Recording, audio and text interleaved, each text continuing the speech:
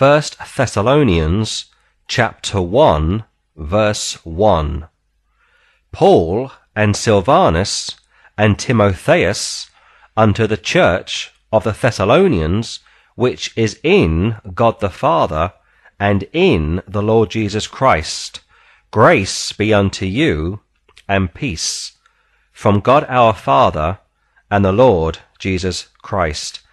This is a typical Pauline epistle, because once again he starts his epistle with his Christian name, which was very common during the first century, but also because he lists Silvanus and Timotheus after his name.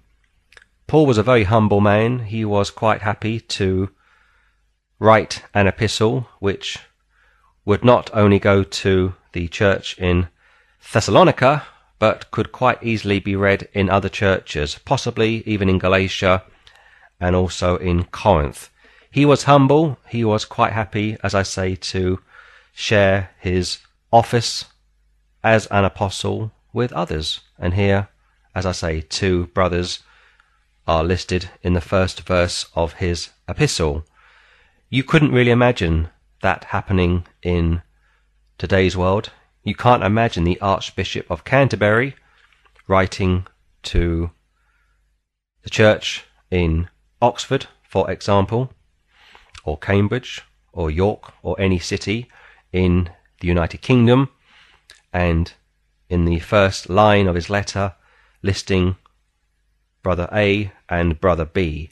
You can't imagine the Bishop of Rome, the so-called Vicar of Christ, quote unquote, writing to a church in Los Angeles or Washington or even in Detroit and listing person A or person B along with his name. It wouldn't happen, because these men are quite content to take all of the glory for themselves. But Paul wasn't like that.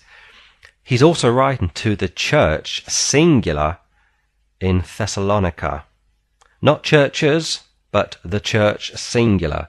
And all of his epistles, except 1 Timothy and 2 Timothy and Titus, were written to the church via the elders. There's no one-man ministry here. But for me, this is interesting because he's writing to the church. No denominations. And I'll say this very briefly, that I've been to Israel and I've seen what a first century church looked like, and for the most part people met in their homes. Yes, synagogues were taken over if the Jews in that synagogue believed on the Lord Jesus Christ, but for the most part people met in homes, and they were very small. Today the argument normally gets put forward by those that oppose biblical Christianity as to why are there so many Protestant quote-unquote denominations.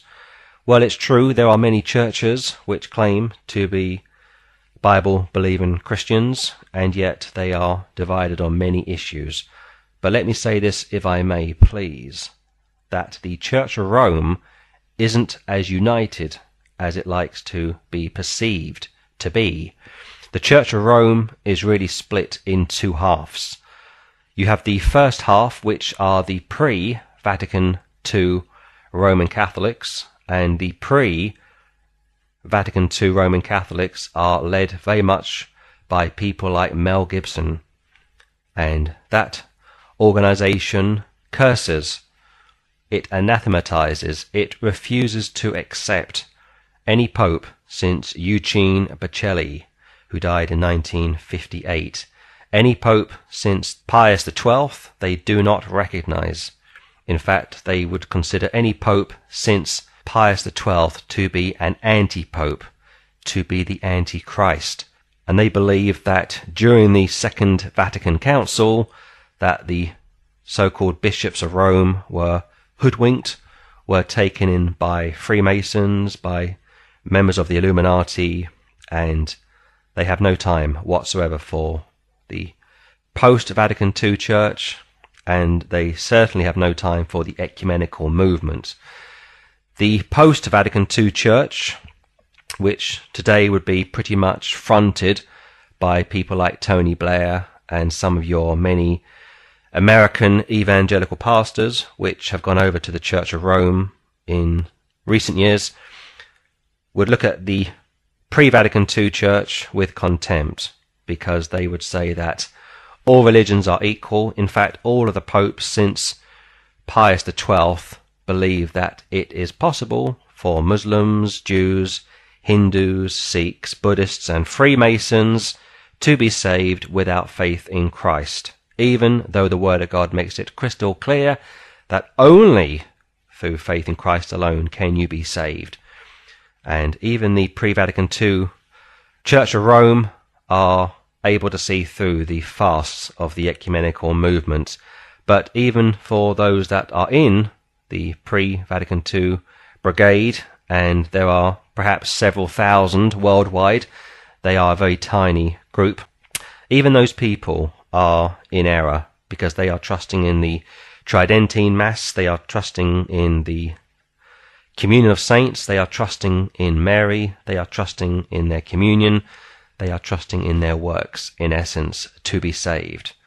And they are just as much in error as the post-Vatican II Catholic would be. So they need to repent, and they need to come to the Lord and trust in Him alone to be saved.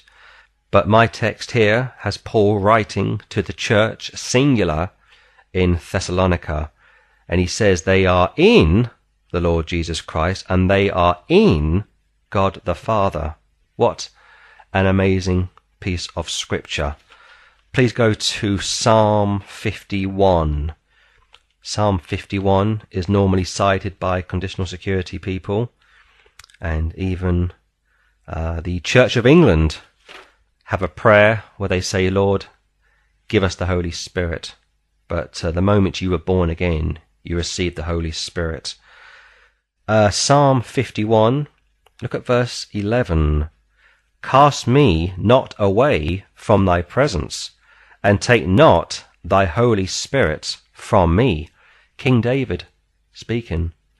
And here David says to the Lord, please don't take your Holy Spirit from me, meaning, as the King of Israel, I need your Holy Spirit to function as the King of Israel. That's not in reference to you losing your salvation, but it was in reference to David losing his kingly anointing, which Saul lost his kingly anointing, but he did not lose his salvation.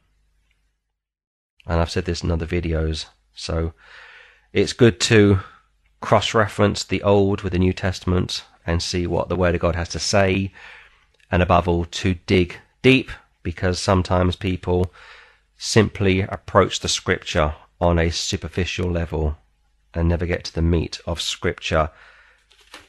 Back to 1 Thessalonians, please. 2. We give thanks to God always for you all, making mention of you in our prayers, remembering without ceasing your work of faith, and labour of love, and patience of hope in our Lord Jesus Christ, in the sight of God and our Father, knowing, brethren, beloved, your election of God. Paul told us to pray without ceasing. That doesn't mean you are to pray 24/7, but it simply means that when you have time, you are to pray, and you are to pray without ceasing.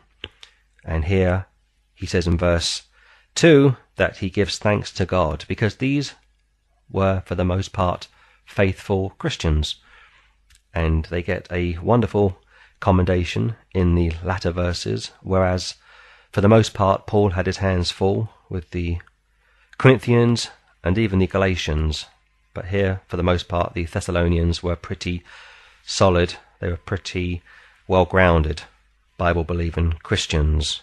5.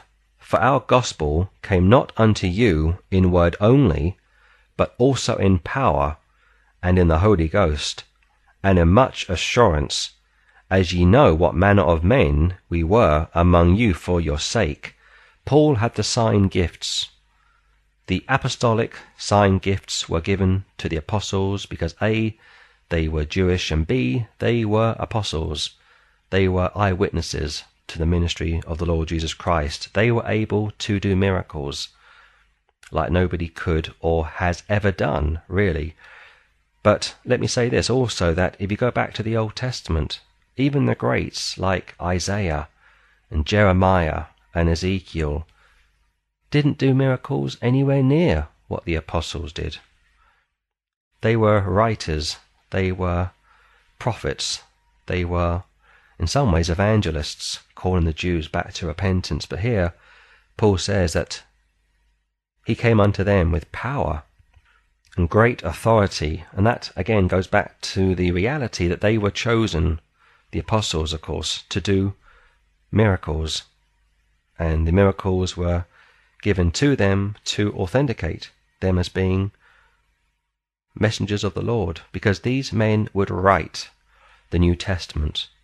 So when you come across people today that believe that the Jewish apostolic sign gifts are still for today, for the most part you are dealing with immature and sometimes carnal Christians. Most of what you see on Christian television or you hear on Christian radio, quote unquote, is nonsense. It's placebo.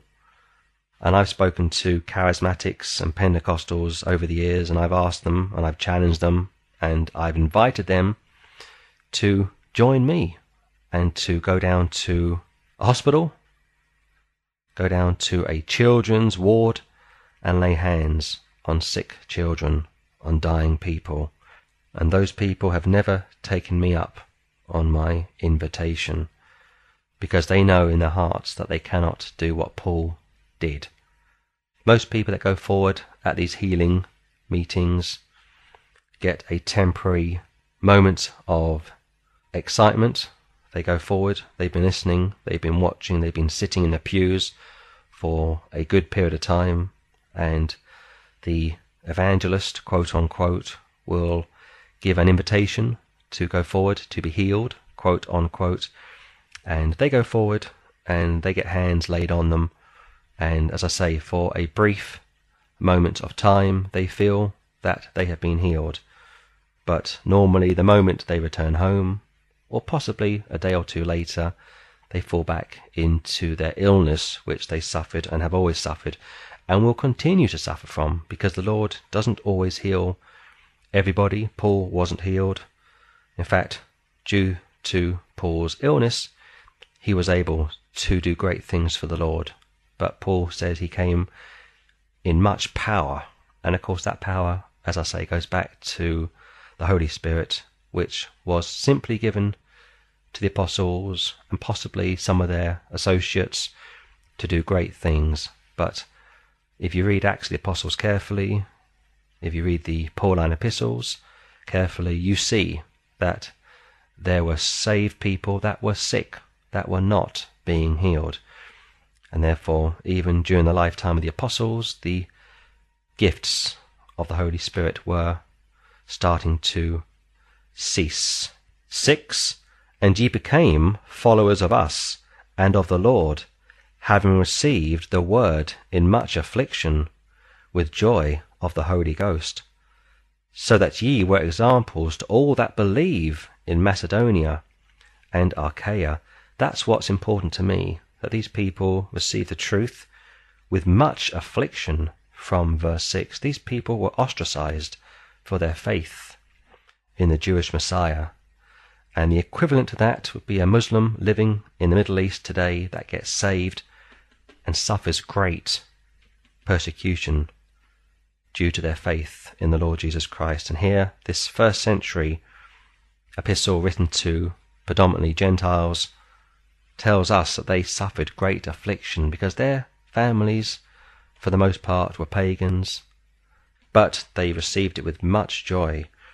And above that, they became great examples, verse 7, to all that were in Macedonia and Achaia. Similar language to what you find in the book of Romans.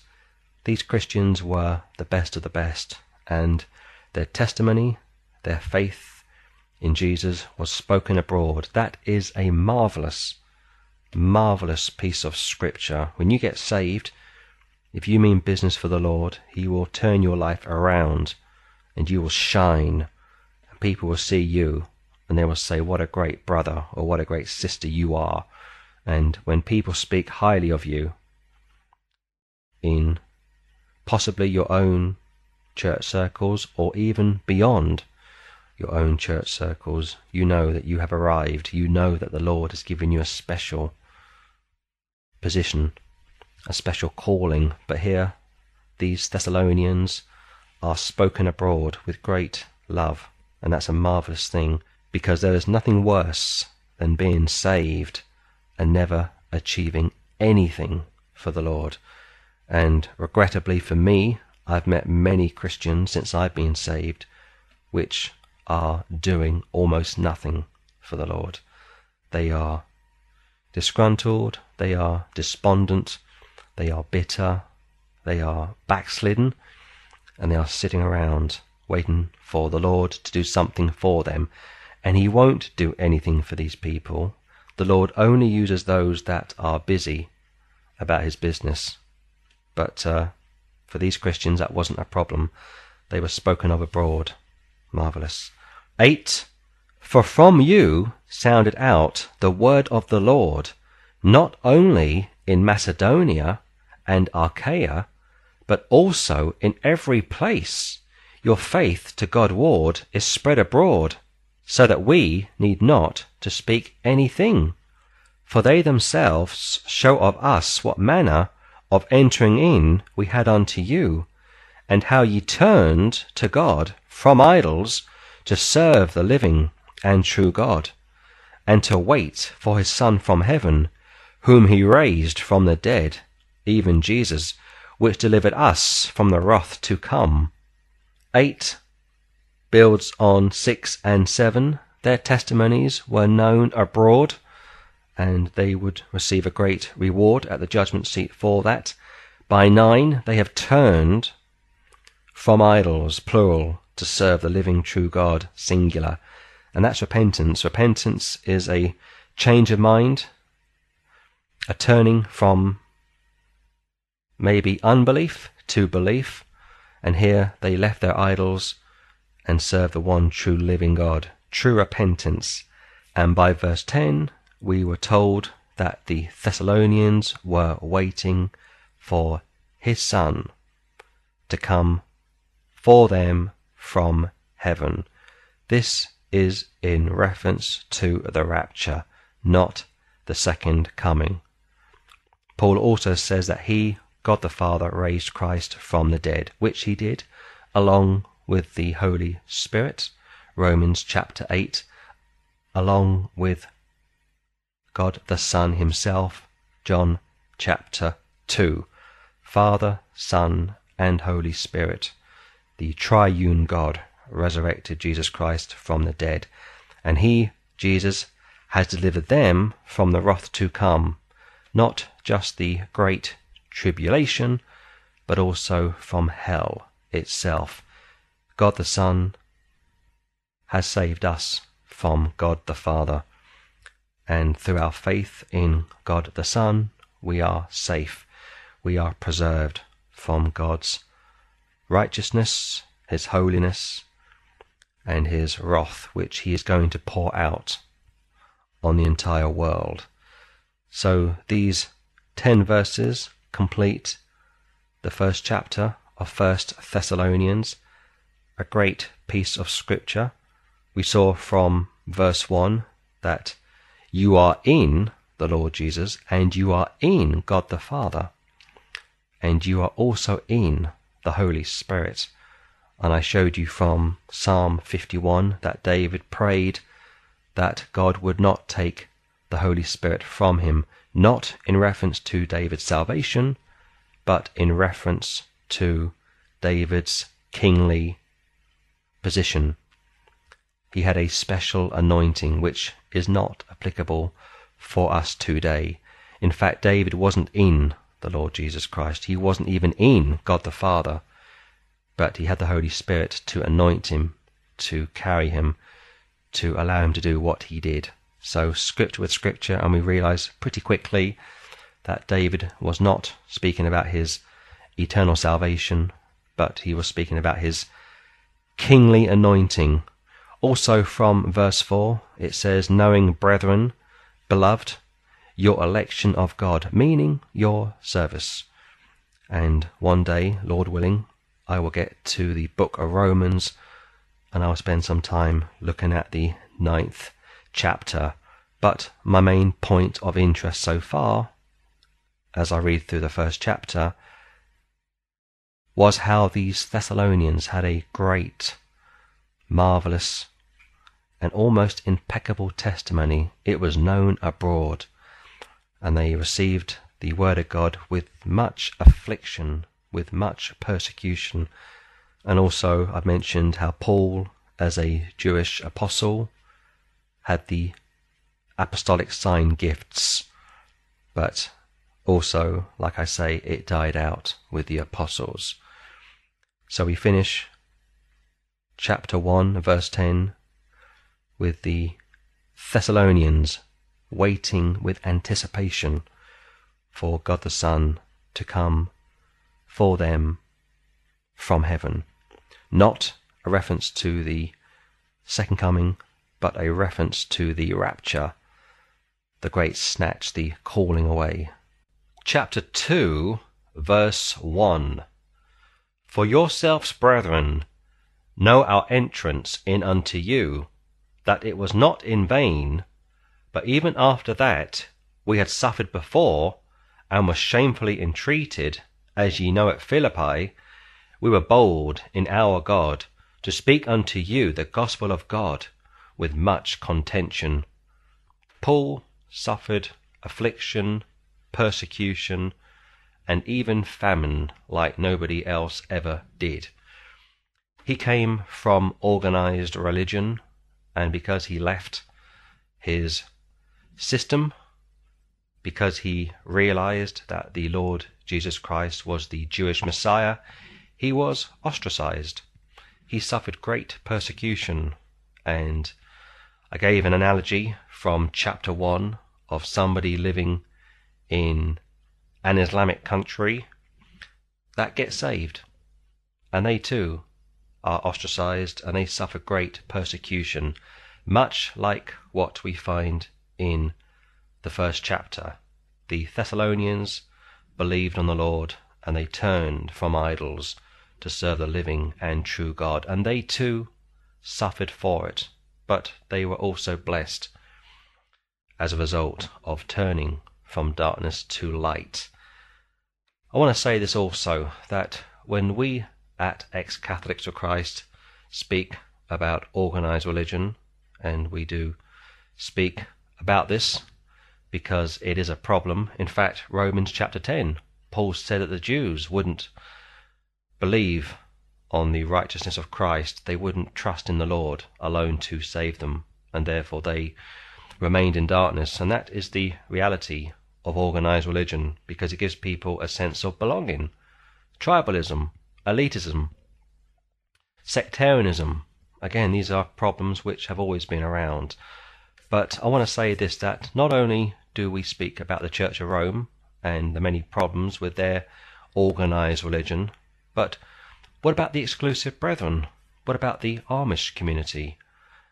When somebody gets saved in the exclusive brethren or in the Amish community, and they decide to leave those organizations, those sects, and both would offer themselves as Bible-believing organizations, when they leave those groups, they too are ostracized, because both are hyper-Calvinist. Both believe that really they have the truth, quote unquote, and I'll speak a little bit more about this when I get down to verse 16. But they too are ostracized, and what's difficult for them is not the same as what the Muslim in the Middle East will suffer from, because in Islam, if you leave Islam and get saved, you are now considered an apostate, and that's one of the worst sins, quote unquote, that a Muslim can commit. But in the exclusive brethren, in the Amish communities, if you leave, you are now persona non grata. You are now surplus to requirements. You are now asked to leave. Not only will you lose your church fellowship, but many of these people work for one another. Can you appreciate what it must be like for an Amish man or woman to get saved and not only be asked to leave your congregation, which is all you've ever known, but if you are a man in the Amish community, you will also lose your job, because your employer could quite possibly be an elder in your church. And the same is true of the exclusive brethren. Many of these people that get saved also lose their employment. And therefore it is a huge obstacle for them to overcome. The same is true in the Church of Rome. Many priests know that they are in a false system, but what can they do? Many of these priests have been in the system since they were teenagers. Some of these priests went to junior seminary. Some of these priests have been priests for 50, even 60 years. And the thought of leaving the Church of Rome in their 60s or in their 70s and claiming pension credit or even job seekers allowance is humiliating for them. So they do what most people do, and they take the easiest route. They stay put, like the Amish do, like the exclusive brethren do. But Paul didn't take the easy route. He left organized religion. And he said in Philippians chapter 3 that he considered it dung, worthless, dross, garbage, rubbish, because he wanted to receive Christ. But as I've already said from Romans 10, those that were in organized religion, those that were in Judaism, didn't want to believe on the Lord because it would cost them something. And therefore they clung to the law. And the apostles tried to break free from the law.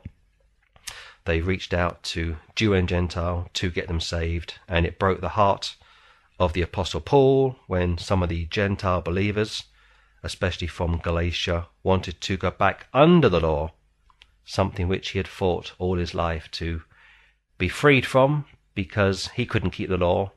The apostle said so in Acts 15, and he knew that the law couldn't save, but it would ultimately condemn you and leave you really as a spiritual bankrupt Christian if you tried to live a life under the law. You couldn't do it. And I've made a verse-by-verse commentary on Galatians, so you may wish to go back and listen to that. But here, really from verse 2, as I say, he preached the gospel with boldness under great persecution, great contention. And Paul was a selfless man. He was a very humble man. And if you want to aim to be a great Christian, Paul is your person to go to. Just one quick footnote.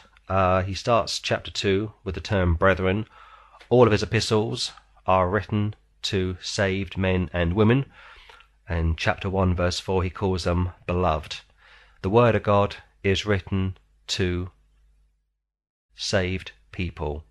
Until you are born again, this book makes no sense to you. And really and truthfully, until you are saved, you have no business reading the Word of God, because it's foolishness to you. But for those of us that are saved, it's our daily meat, and we need it. Verse 3, for our exaltation was not of deceit, nor of uncleanness, nor in guile, but as ye were allowed of God to be put in trust with the gospel, even so we speak, not as pleasing men, but God, which trieth our hearts. Don't be a man-pleaser, but please God. That's easier said than done, but it comes with time.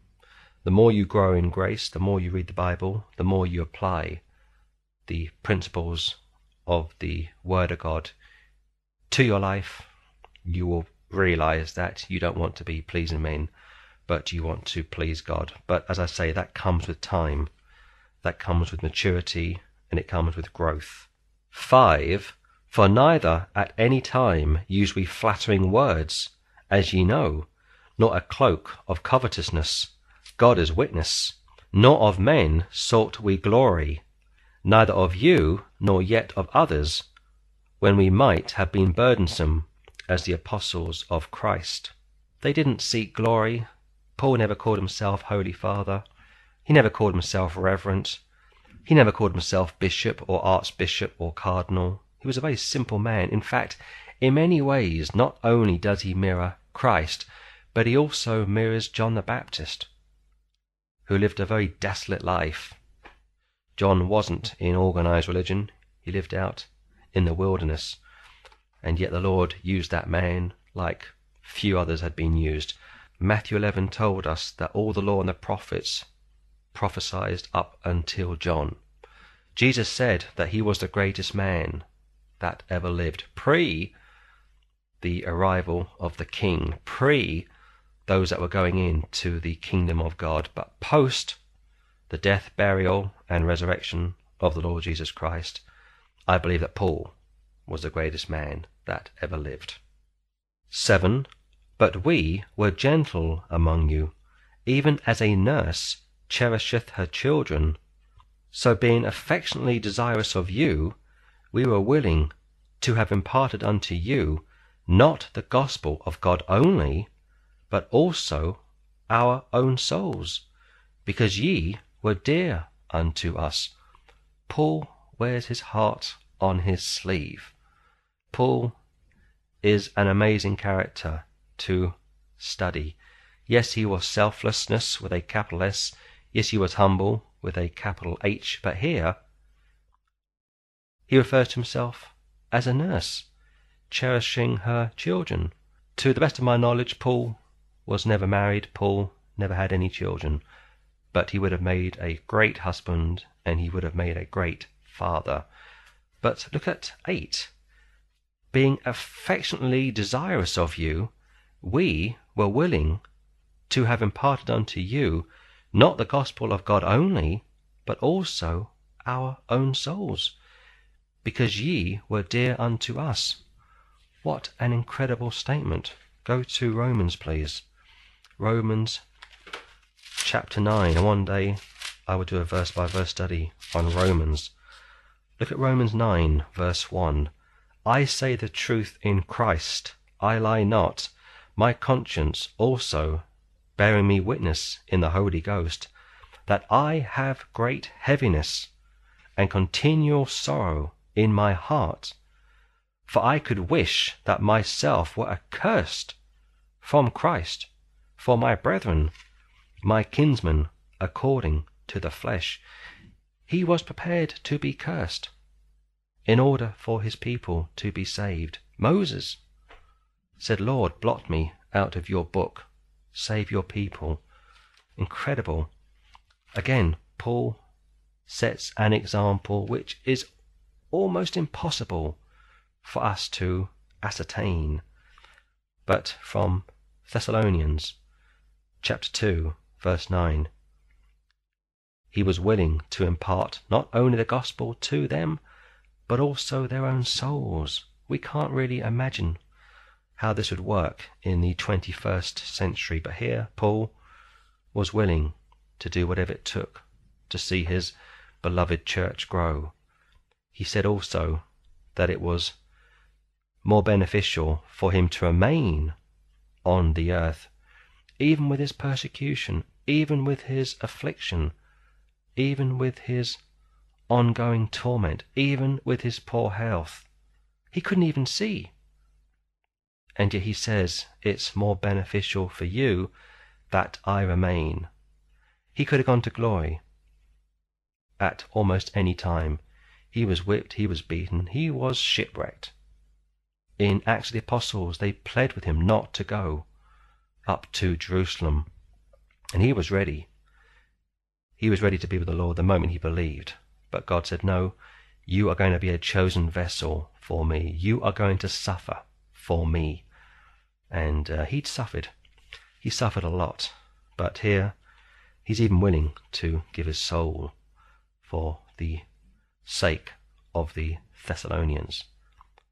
But thankfully, he didn't need to die for them. Thankfully, he was preserved right up until the end of his life, because he was on a very strict and controlled timetable, which he was oblivious of. In fact, he didn't know when he was going to die.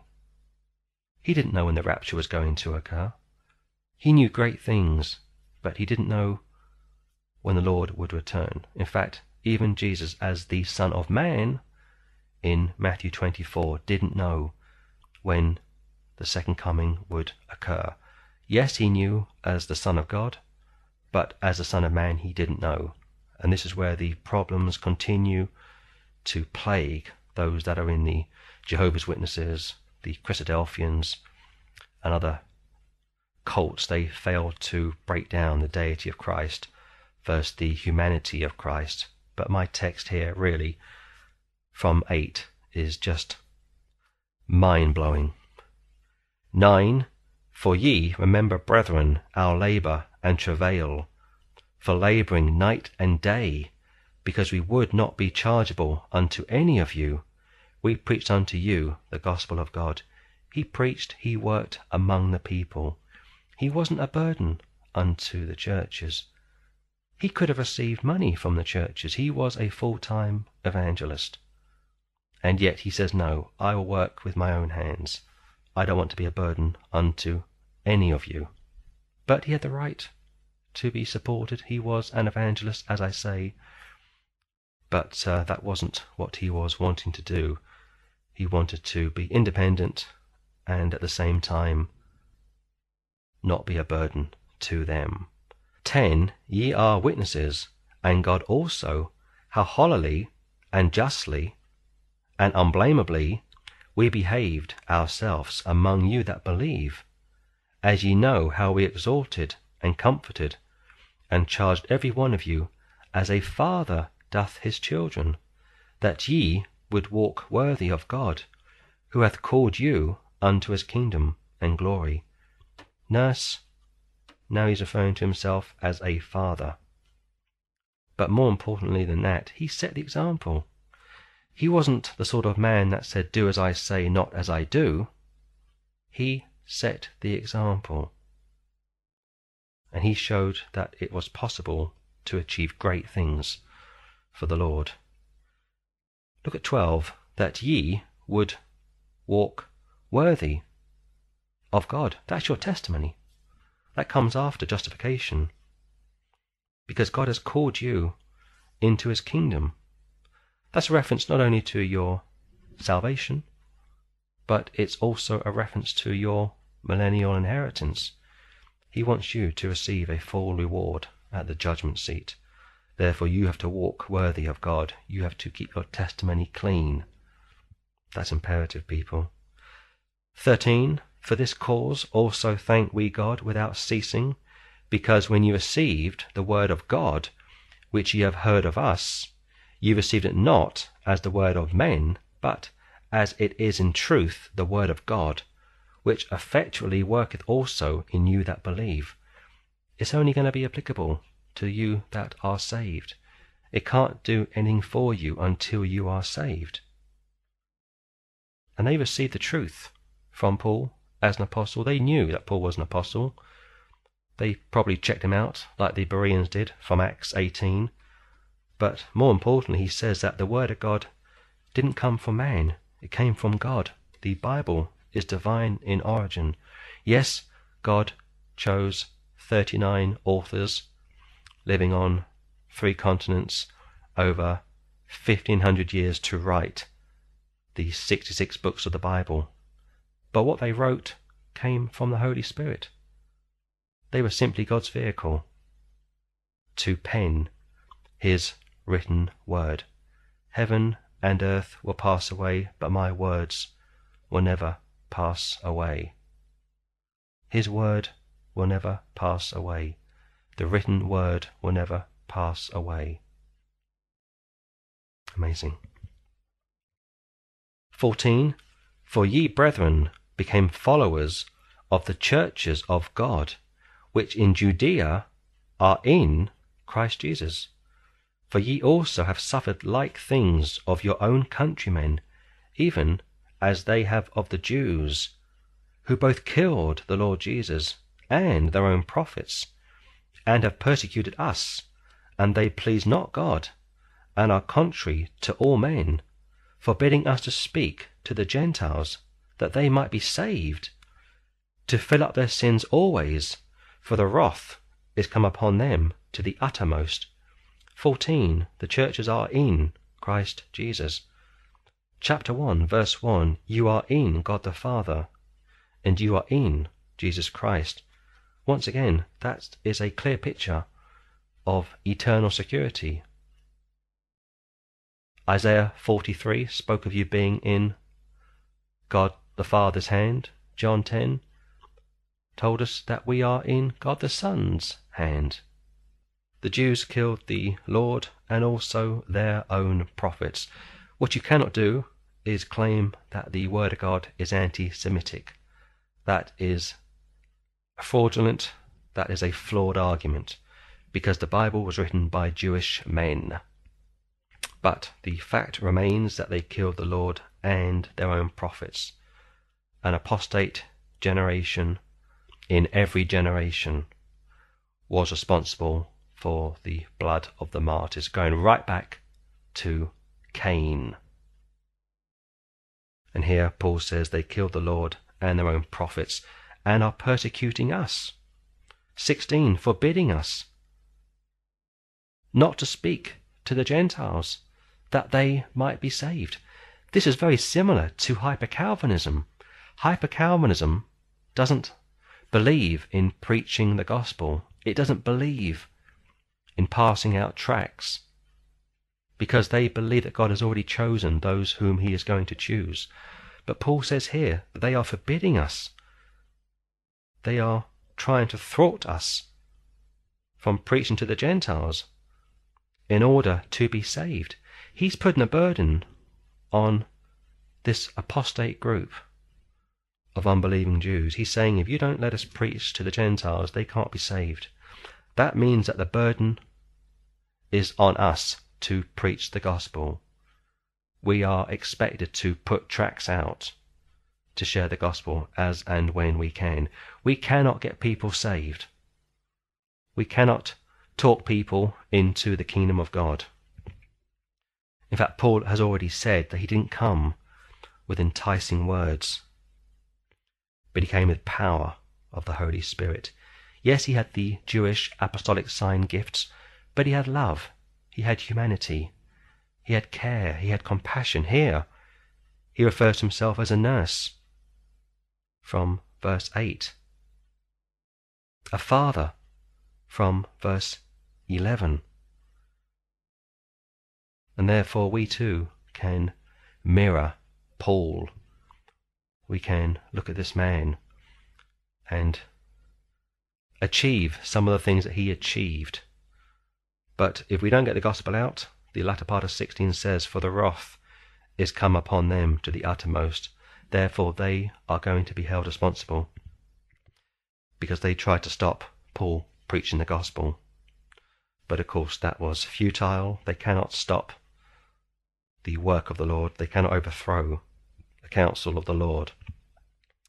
17, but we, brethren, being taken from you for a short time in presence, not in heart, endeavoured the more abundantly to see your face with great desire. Paul loved the Thessalonians. He loved the Corinthians. He loved the Galatians. And yet he doesn't lord his apostleship over them. He writes to the churches via the elders and instructs the elders what they need to do. They already knew what they needed to do. He told us from Acts 20 that he prayed day and night. He preached for years to these saved elders as how to live. He preached the whole counsel of God to these elders. But time after time they needed reminding, because the spirit of a saved man or woman is willing, but the flesh is weak. Hence why we need the scriptures to read, to go to examine, in order to bring us back into line, because we can wander away from the Lord. But if we would apply the scriptures to our life, if we would read it, if we would meditate and put it into action, then we would never really err. We wouldn't stray too far from him. But he desired to see their face. He loved them. As I say, he was a remarkable man. He wore his heart on his sleeve. 18. Wherefore we would have come unto you, even I, Paul, once and again, but Satan hindered us. Satan was a great angel. He was revered, he was loved, and yet he fell. He fell through pride. He didn't like the idea of Adam receiving so much attention from the Lord. He didn't like the idea of mankind receiving so much attention from the Lord. He didn't like the idea that the second member of the Godhead would come to earth and live and die as a human being in order to save mankind and give back to the Father, who would also give to the Son. Revelation chapter 4 tells us that everything was done for the glory of Christ. God the Father gives mankind to the Son, and the Son gives it back to the Father. But here the devil had the ability to hinder Paul, and some Christian groups, quote unquote, don't believe that Satan is a literal angel, is a literal person, but they believe that our sin nature is the devil. That will not do. Yes, we have a sin nature. Yes, we all have original sin. We all know right from wrong, which is what original sin is in essence. But the devil is a literal person who is roaring around seeking whom he may devour. And if you are saved but not in fellowship with the Lord, then he has his eye on you. He knows who you are. He knows where you are. He knows what you are doing. And he may take you hostage for a period of time. He may afflict you. The Lord allowed Job to be afflicted. The Lord allowed Paul to be afflicted. And yet, even though Paul and Job were afflicted, they came through it. And they came through it much stronger, much more mature than they were previously to the devil's interest in them. But here from 18, the devil hindered them, as he would do. And if you are out and about for the Lord, he will hinder you also. It could be through sickness. It could be through friends and family, perhaps. It may be that he can't get to you because you have a close walk with the Lord. You have an untarnished testimony, but your family aren't saved, and therefore he may come at you through your family. You may have saved family that are backslidden, and he will come at you through them. Hence why it is imperative that if you are saved, if you have saved family, that you pray together, that you stay together, that you walk together, and you eliminate the devil's options as to how he can afflict you. 19. For what is our hope, or joy, or crown of rejoicing? Are not even ye in the presence of our Lord Jesus Christ at his coming? 20. For ye are our glory and joy. So 20 verses conclude chapter 2, and we see much more of the person and nature of Paul. From verse 7, he refers to himself as a nurse. From verse 11, he refers to himself as a father. From 8, he was prepared to offer his soul for the Thessalonians. 12, walk worthy of God, that you would be worthy to receive the kingdom of God. Not their salvation. Their salvation was fixed on what Jesus did for them, not what they would do for him, but that they would receive a full reward at the judgment seat. 16. He says that they, the Jews, the unbelieving Jews, the apostate Jews, the enemies of the cross, the Judaizers, those that were in organized religion, those that wouldn't believe on the finished work of Christ, they tried to forbid Paul from preaching to the Gentiles that they might be saved. And he says, for the wrath is come upon them to the uttermost, meaning be ready in season and out of season. Always be about your Father's business. The burden, the responsibility, the Great Commission is for you as it was for him. 18. The devil hindered us from coming to you. But he says, you are my hope, my crown, and my rejoicing. And finally, from 20, they were his glory and joy. So that concludes the second chapter of 2 Thessalonians. Chapter 3, verse 1. Wherefore, when we could no longer forbear, we thought it good to be left at Athens alone, and sent Timotheus, our brother, a minister of God, and our fellow labourer in the gospel of Christ, to establish you, and to comfort you concerning your faith, that no man should be moved by these afflictions.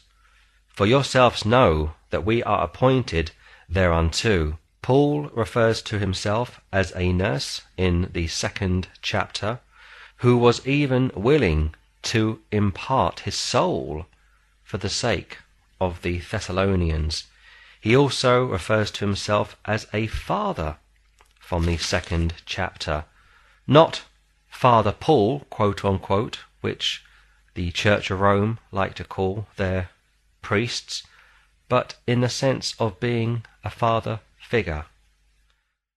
He's concerned about this first century church, so much so that he even dispatches Timothy from verse 2, who is referred to as a brother, a fellow labourer, and a minister of the gospel, not in the sense that Timothy wore a collar, or wore a cone hat, or would have been referred to as Father Timothy, or the Right Reverend Timothy, no, but in the sense that he was a servant, he was an elder, he was also an evangelist.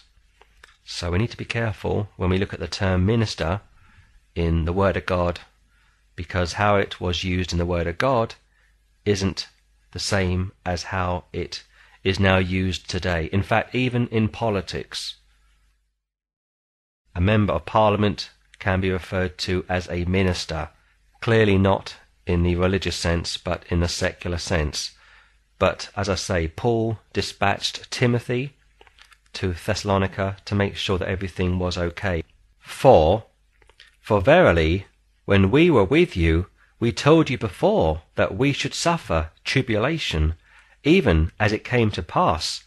And ye know, this is not a reference to the great tribulation, but this is in reference to everyday tribulation, persecution, affliction. All those that live godly in Christ Jesus will suffer persecution. Paul suffered it every single day of his life. And he's telling them that you will suffer tribulation. 5. For this cause, when I could no longer forbear, I sent to know your faith, lest by some means the tempter have tempted you, and our labour be in vain. He calls them beloved, and he knew these people, each and every one of them, personally, but it may have been possible that some of these people had simply a head knowledge, and therefore he's saying that the tempter could have tempted them and deceived them, and therefore their work towards the Thessalonians would have been in vain. He also criticizes the Galatians for this problem of believing in vain, and therefore, as I say, Timothy is dispatched to find out what the problem is. Also, from Matthew 13, the Lord refers to the parable of the sower, and sometimes these seeds are planted and they don't take much deepness, they don't grow, they don't come to fruition, and therefore the Lord blames the devil because the heart was never good enough, never quite right to receive the seed, and therefore Satan comes along and takes what was planted. And of course in 2 Corinthians 4:4, he's called the God, lowercase g, of this world, and he blinds the hearts of those that do not want to see and do not want to believe. But look at 5 again. For this cause, when I could no longer forbear, he couldn't put it off. The anticipation, the concern was killing him. Like I say, he wanted to know that there wasn't a problem, and he also wanted to be sure that the devil hadn't tempted them, that he hadn't robbed them of the simplicity of Christ, something which is endemic even to this day. Lordship salvation is a huge problem, and it is engulfing churches all over the world. And the flip side to Lordship salvation is also easy believism. This simple concept of a 1, 2, 3, pray with me concept, and now I am saved. No, you're not. You weren't saved by saying a prayer. And you won't be saved by making Christ Lord of your life, quote unquote, whatever that means. You will only be saved the minute you believe on the Lord Jesus Christ and you trust in him alone to save you. Yes, the fruits will come. Yes, the good works will come. But don't put the cart before the horse. Let's do things in the correct order. 6. Now when Timotheus came from you unto us, and brought us good tidings of your faith and charity, and that ye have good remembrance of us always, desiring greatly to see us, as we also to see you, therefore, brethren, we were comforted over you in all our affliction and distress by your faith. For now we live, if ye stand fast in the Lord. Word came back to Paul that all was well, and that they were very much looking forward to seeing Paul.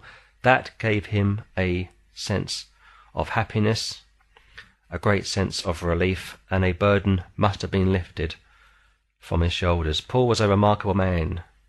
He was given a very special and unique ministry.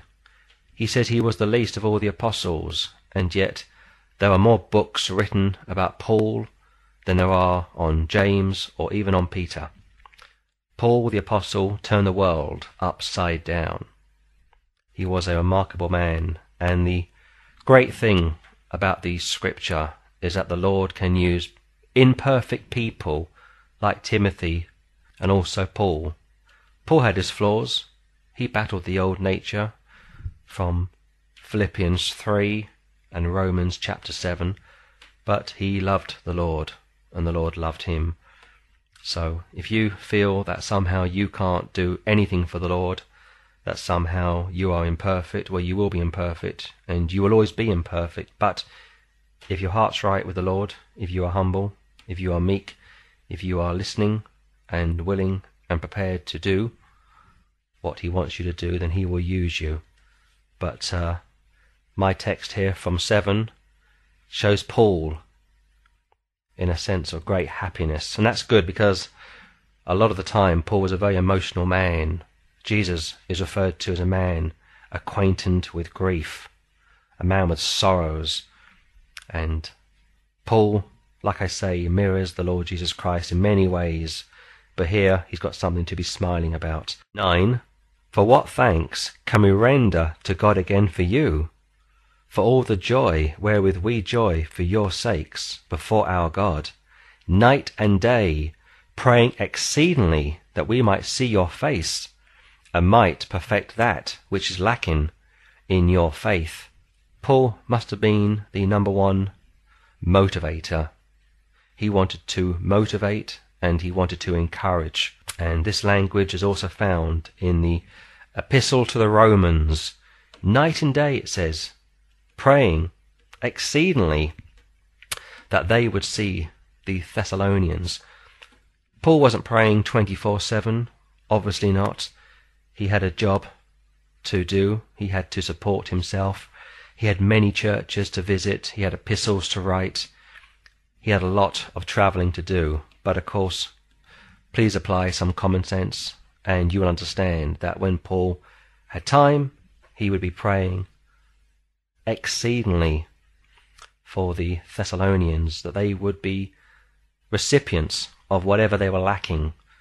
And he wants to go to them, and he wants to give it to them in person. 11. Now God himself and our Father and our Lord Jesus Christ direct our way unto you, and the Lord make you to increase and abound in love one toward another, and toward all men, even as we do toward you, to the end he may establish your hearts unblameable in holiness before God, even our Father, at the coming of our Lord Jesus Christ with all his saints. This verse from 13 is in reference to the second coming, not the rapture of the church. Please go to Matthew 24, scripture with scripture. The word rapture doesn't appear anywhere in the Bible, that's true, but the term Bible doesn't appear anywhere in the Bible also, and yet we call this book the Bible. But here, this scripture from 13 is in reference to the second coming, not the pre-tribulational rapture, which I will get to soon. Look at Matthew 24, verse 29. Immediately after the tribulation of those days shall the sun be darkened, and the moon shall not give her light, and the stars shall fall from heaven, and the powers of the heavens shall be shaken. And then shall appear the sign of the Son of Man in heaven. And then shall all the tribes of the earth mourn, and they shall see the Son of Man coming in the clouds of heaven with power and great glory. This hasn't happened yet.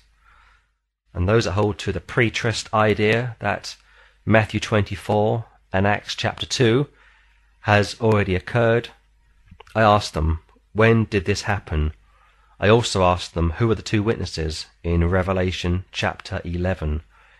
If this has already occurred, you should be able to answer these questions, but no preterist, to the best of my knowledge, has ever satisfactorily answered these questions.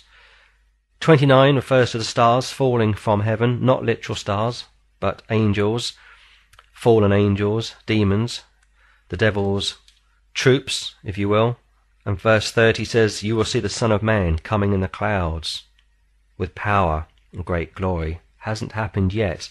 The second coming is going to be a public event, much like when the wise men arrived in Jerusalem. They went around all of Jerusalem asking everybody where the Saviour had been born. That was intentional, of course. The Lord wanted people to be put on notice, but please note carefully that by the time the wise men arrived in Jerusalem, Jesus was about 18 months old. But when he was born, initially, when he was hours old, only the shepherds are sent to witness the birth of the King. And only the shepherds get to see the birth of the King. And the birth of the King, which, as I say, the shepherds were privileged to see, mirrors the rapture. Only the church are going to be raptured. Only the church will know when the rapture has occurred. But here the second coming is going to be a public event, mirrored very much, like I say one more time, by the Magi's as they marched into Jerusalem with their armed guard. 31. And he shall send his angels with a great sound of a trumpet, and they shall gather together his elect from the four winds, from the one end of heaven to the other. Hasn't happened yet, but it is going to happen at the end of the tribulation. Look at Colossians, please. Colossians chapter 3, verse 4. When Christ, who is our life, shall appear, then shall ye also appear with him in glory. You will come back with the Lord at the end of the tribulation, because you were with him throughout the tribulation. One more scripture, please. Go to Revelation chapter 19, and look at verse 14. And the armies which were in heaven followed him upon white horses, clothed in fine linen, white and clean. We are referred to in the epistle to the Ephesians as soldiers. Paul uses an analogy of a soldier, and therefore by revelation we are glorified, and we are going to come back with him as soldiers. We are in the army of the Lord, as it were. So please take the time to study the passages in the Word of God that clearly distinguish the rapture from the second coming of Christ. If you are able to read the rapture verses and also the second coming passages, you will see one thing, that the rapture verses have great peace and calmness and joy. But when you read the second coming passages, there's a sense of anguish, judgment, and destruction. Please turn to 2 Thessalonians chapter 1. This is in reference to the second coming of Christ, not the rapture. 2 Thessalonians, please, chapter 1, and let's pick it up from verse 7.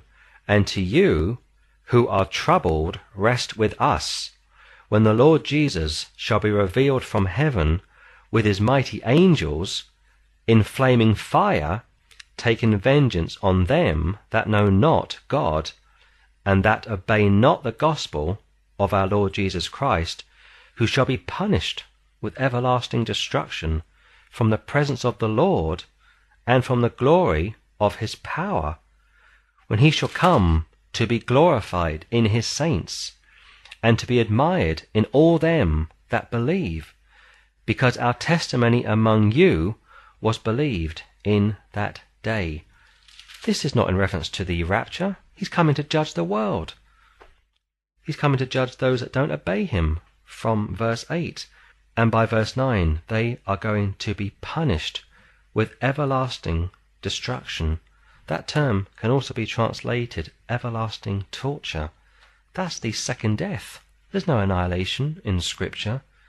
If you die an unsaved man or woman, you are going to be tortured forever. Because God is eternal, you are eternal. You were made in the image of God, and your soul is eternal because God is eternal. Look at chapter 2 and go to verse 9. Even him whose coming is after the working of Satan with all power and signs and wonders. The man of sin, of course, from verse 3. Look at 10. And with all deceivableness of unrighteousness in them that perish, because they received not the love of the truth, that they might be saved. They rejected the Lord. 2 Corinthians 4:4. The devil will blind the hearts of those that are stubbornly and perpetually rejecting the gospel of Christ. This is the second coming. This is not the rapture. 11. And for this cause God shall send them strong delusion, that they should believe a lie, that they all might be damned, who believed not the truth, but had pleasure in unrighteousness. Does this sound like any Bible-believing Christian that you know? Of course it doesn't. During the Great Tribulation, the Lord is going to deal with the world. First and foremost, the Great Tribulation is the Lord dealing with Israel. But also, he is going to be dealing with the world system. And these people are going to believe a lie that God himself will send them. Because they wouldn't believe, they refused to believe the gospel, therefore they are going to be deceived, and eventually they are going to be damned. Look at 13. But we are bound to give thanks always to God for you, brethren, beloved of the Lord, because God hath from the beginning chosen you to salvation, through sanctification of the Spirit, and belief of the truth, whereunto he called you by our gospel, to the obtaining of the glory of our Lord Jesus Christ. The church isn't going to go through the tribulation. The church won't be consigned to this 7-year Holocaust. We know the moment that we believed. We were born again, we were forgiven, we were exonerated. In fact, the moment we believed, our spirits went to be with the Lord. We are already reigning with him in a spiritual sense, but our bodies are still here on the earth. Please go back to 1 Thessalonians 3 and look at verse 12 again. And the Lord make you to increase and abound in love one toward another. He must increase, I must decrease.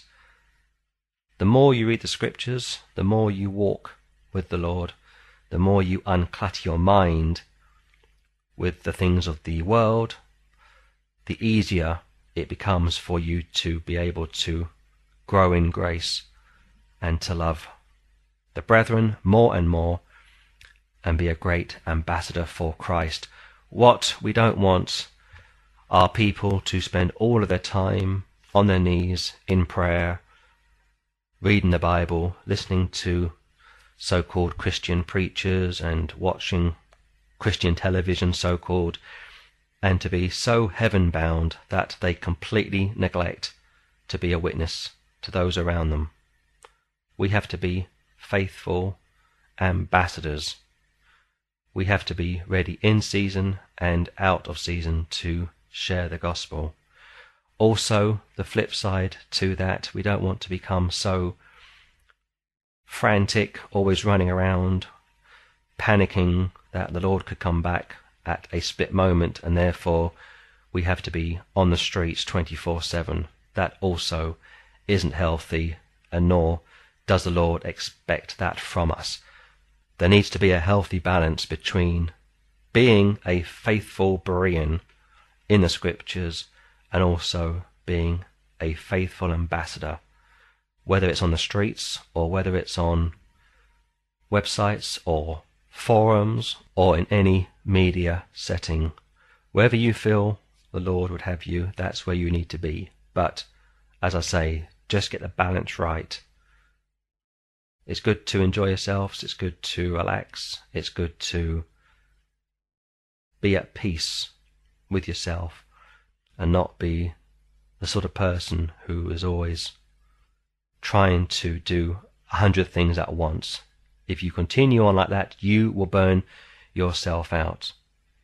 And again, one more time, the flip side, if you are doing nothing for the Lord, if you are sitting on your hands, if you are a typical armchair critic, then you are useless anyway, and the Lord is not going to use you, and you are doing more harm than good, not only to your own so-called testimony, but those around you which are actually doing something for the Lord.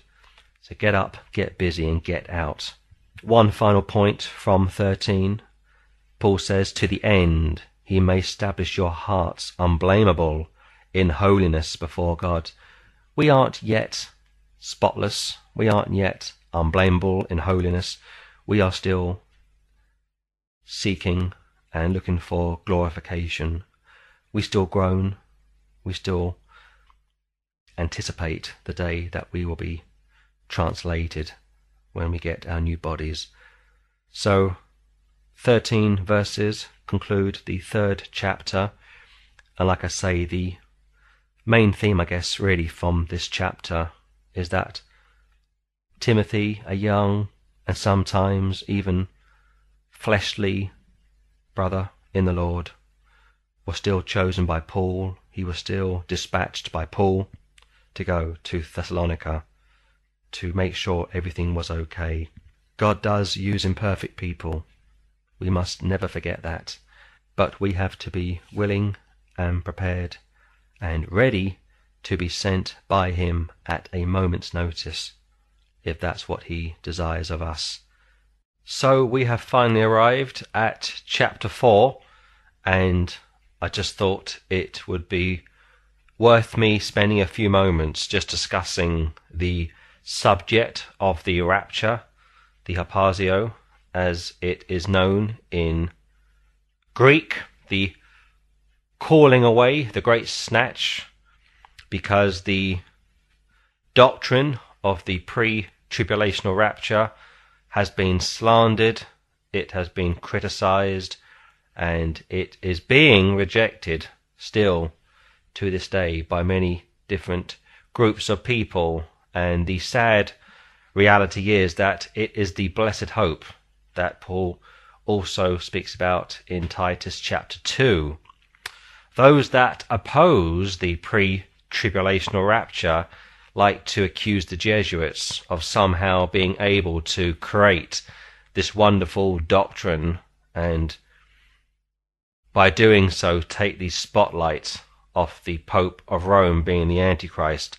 The Pope of Rome is certainly a type of the Antichrist, and he is certainly a false prophet. We don't need the rapture to take the spotlight away from the papacy. The Roman Catholic Church for 600 years under 80 popes has massacred about 50 million people. This Holocaust isn't spoken about in schools anywhere in the West, and the reality is that most educational authorities know very little about this period of papal history, the slaying, as I say, of 50 million people. But one thing that we can say for sure is that the Jesuits did not write the New Testament. This is God's book. 39 Jewish men living on 3 continents over 1600 years apart wrote the Bible. The Holy Spirit inspired it, and he has preserved it. Where the word of a king is, there is power. And we are a King James Bible-believing ministry, and this Bible study has been based completely on my King James Bible. This also has been a non-scripted Bible study. I like to put my headset on and simply read from the verses in front of me and offer my thoughts as I go along.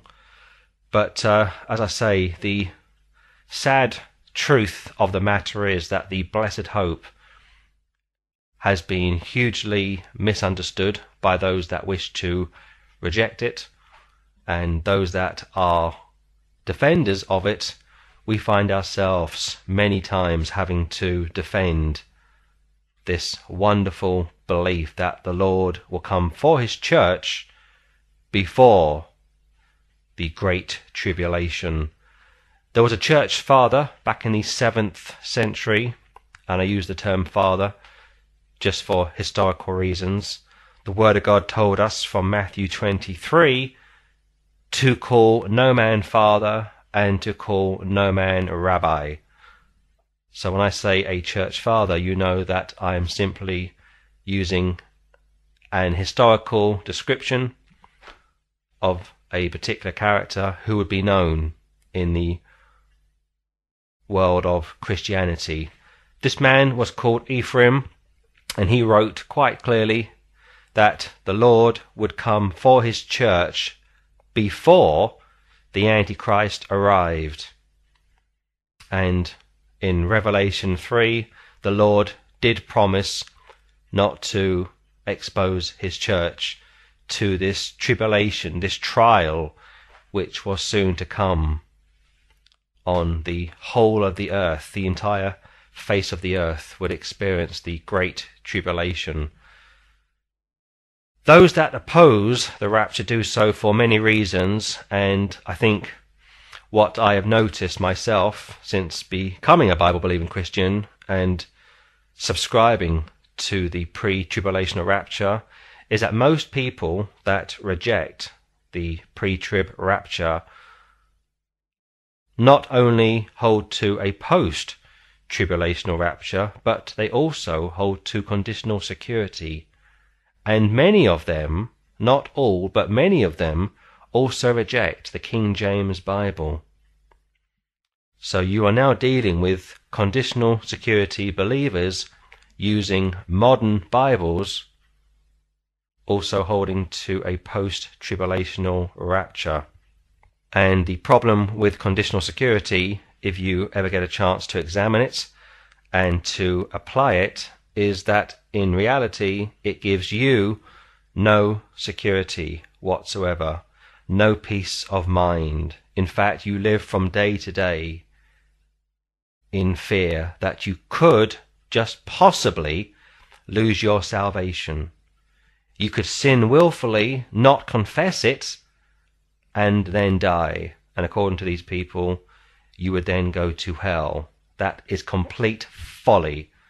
You were saved right at the moment that you believed on the Lord, and he saved you to the uttermost.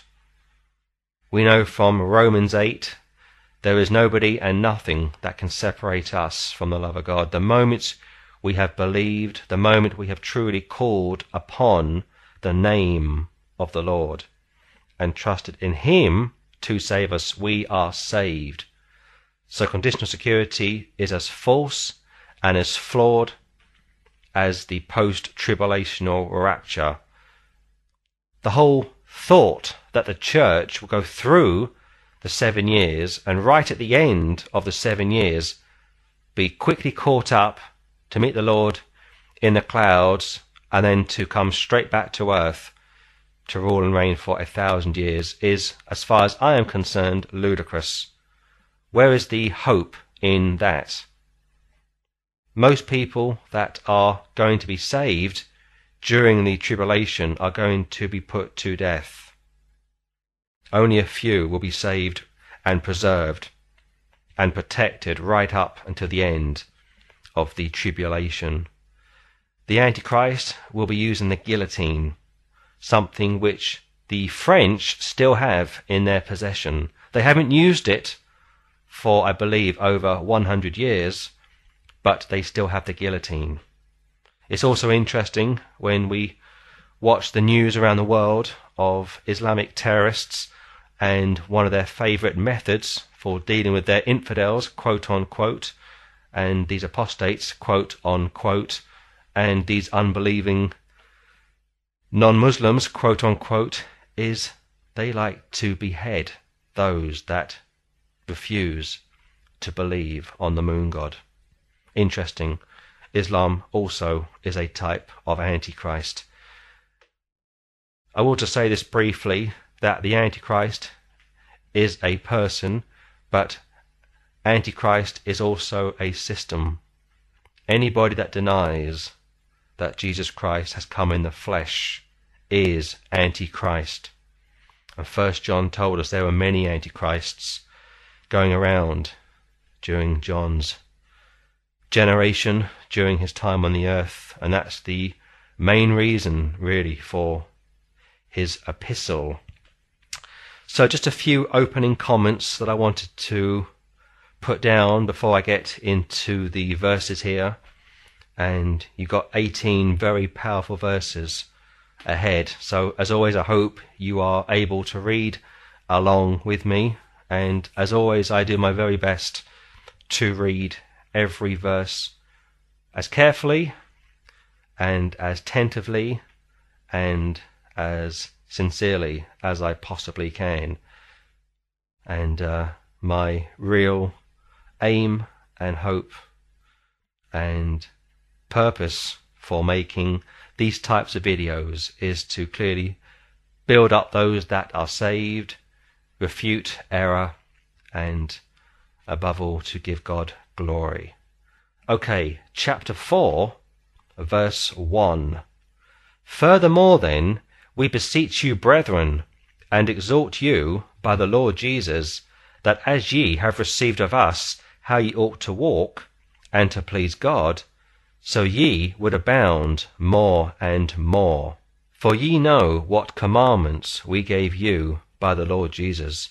For this is the will of God, even your sanctification, that ye should abstain from fornication. that every one of you should know how to possess his vessel in sanctification and honour, not in the lust of concupiscence, even as the Gentiles, which know not God, that no man go beyond and defraud his brother in any matter, because that the Lord is the avenger of all such, and we also have forewarned you and testified. Okay, so there you find the first 6 verses from chapter 4, and as always, it is loaded with doctrine. And Paul, as always, writes to the Thessalonians with sincerity, with great love, and he is beseeching them from verse 1. He is begging them to walk worthily of the Lord that called them. If you are a Bible-believing Christian and you are not walking worthily of the Lord, then you are blaspheming him, and you are shredding your testimony, and you are giving the enemies of God ammunition against you to attack you, to make fun of you, but even more importantly, you are giving the enemies of God a reason to blaspheme him. Hence why Paul says, please walk worthy of God. Keep the commandments which we've given you. Verse 3, abstain from fornication, no sex before marriage. God is very clear that whoremongers he will judge from the book of Hebrews. Fornication, as I say, premarital sex is out. Adultery is out. Bestiality is out. All these sins which the Word of God lists clearly are prohibited.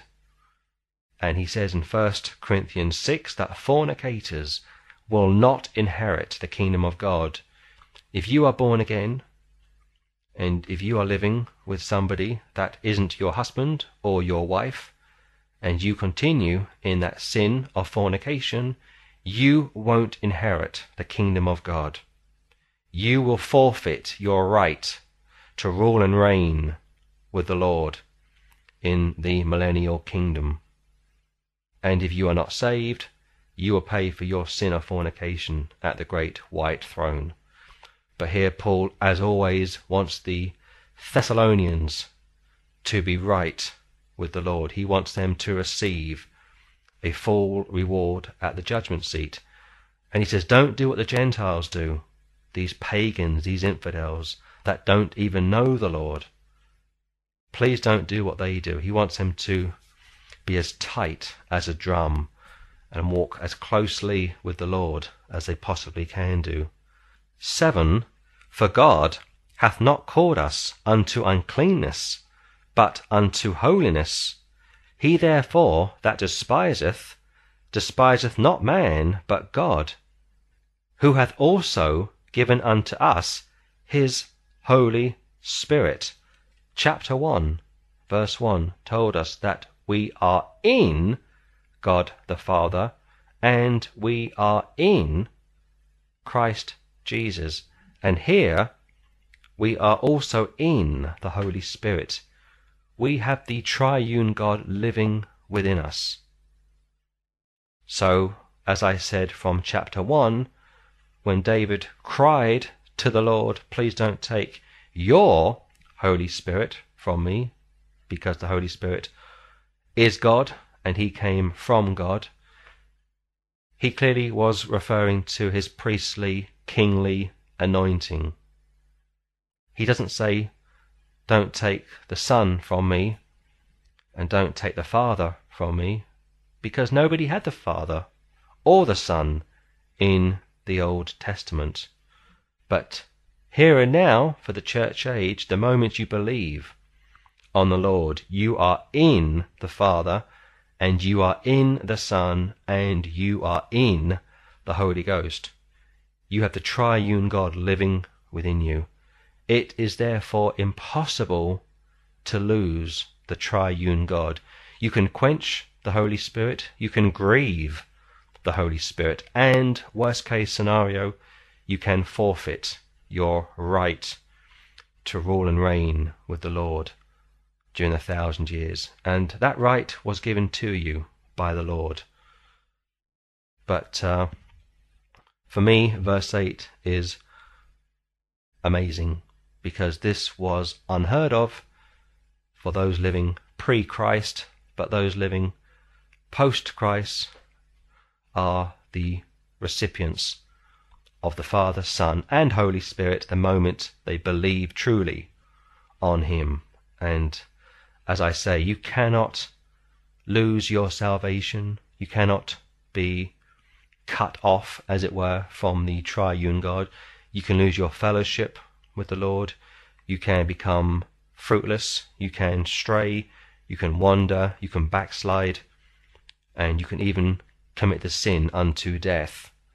But that normally happens only when the Lord has reached out over a period of time to wayward Christians, and they haven't repented, they haven't come back to Him, and therefore He deems it suitable to simply take them home, like Ananias and Sapphira. But that's the exception, not the practice. 9. But as touching brotherly love, ye need not that I write unto you, for ye yourselves are taught of God to love one another. How true that is. The moment you got saved, you had a love for other Bible-believing Christians. In fact, the moment you got saved, I put it to you, you had a love for everybody. You were on cloud 9. You were filled with happiness and joy. You beamed. You had the greatest smile that you've ever had, and people could see a great change within you. But this love is a true love.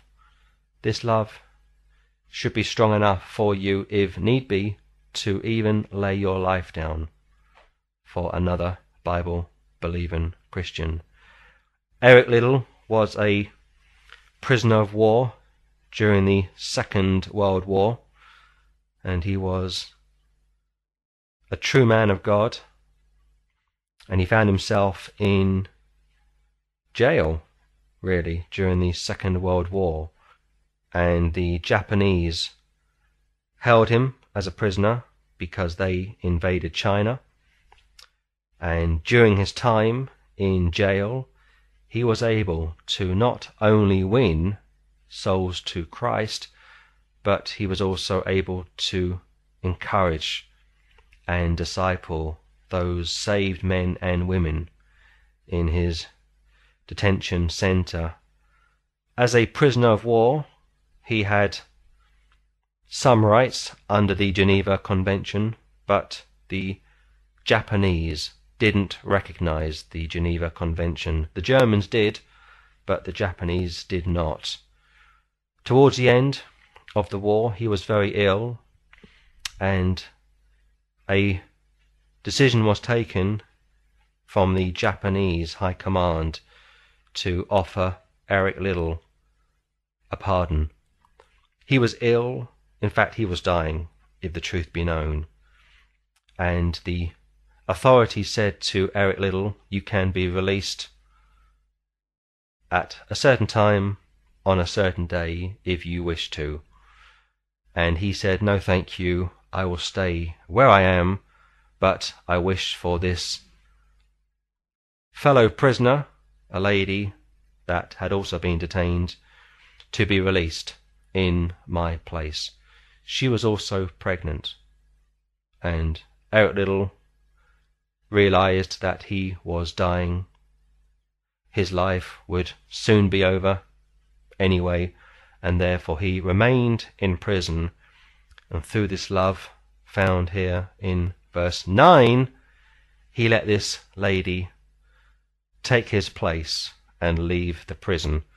She was quite possibly a saved woman. In fact, I am almost certain of it. He knew how to love another person. He didn't need to be taught how to love another person. He had the love of Christ, and He went down in history as a great man of God. Never mind his Olympic medal, which he won back in the 20s in Paris, I believe it was, but he was a remarkable man in the sight of God. His death was mourned all over Scotland, but in heaven they rejoiced that a saint went home in great glory. 10. And indeed ye do it toward all the brethren which are in all Macedonia. But we beseech you, brethren, that ye increase more and more, and that ye study to be quiet, and to do your own business, and to work with your own hands, as we commanded you, that ye may walk honestly toward them that are without, and that ye may have lack of nothing. These people were to work with their own hands. They were to silence those that were outside of the church. Their testimonies were to be spotless. They weren't ever going to be sinless. Paul wasn't sinless. I've already said from Romans 7 and Philippians 3 how he battled the flesh on a day-by-day basis, but he wants to increase them. He wants to build them up. As I say, Paul was the original motivator, I believe. Also from 11, he says you are to study and you are to work with your own hands. I want to say a couple of things here, if I may, from verse 11, to study and to work with your own hands. Paul also said from 2 Timothy 2:15 that you are to study to show yourself approved unto God. Not only is that applicable to those that are elders or evangelists, but I believe it is also applicable and imperative to all Bible-believing Christians. Because if you study the Word of God, you can then go on to rightly divide the Scriptures. And one of the reasons why people, I believe anyway, reject the pre-tribulational rapture is because they haven't rightly divided the Bible. They read the Gospels and they think that all of the content found in the four Gospels is applicable to those of us living in the church age today, and it is not. Most of what you find in the four Gospels was applicable to the Jews living under the law, and also to those living during the 1,000-year reign, and I will discuss that more on another occasion. If you could rightly divide the word of truth, you wouldn't have the rapture coming at the end of the tribulation, but you would have it coming at the beginning of the tribulation. If you could rightly divide the word of God, you wouldn't have the Jewish apostolic sign gifts being for today. You would have seen that they died out, even during the life of the apostles. And yet, during the Great Tribulation, those sign gifts are going to be re-implemented and given to the 144,000. And when the Lord said in Matthew 24 that it's not possible for the elect to be deceived, he of course was not only referring to the 144,000, but he was also referring to those that would believe what these Jewish male virgins had taught them, and I believe they will also have the sign gifts. But again, these things come with study, these things come with time. Also from 11, he commends them to work with their own hands, and employment should always be sought where possible. Sometimes people can't work through illness or through unemployment, and please let me say this, that if you are in one of those two camps, you shouldn't feel ashamed. If you are unable to work through disability, through some long-term illness, or maybe you are overqualified or underqualified, you shouldn't feel ashamed. All you need to do is trust in the Lord to provide for you. and use your time wisely.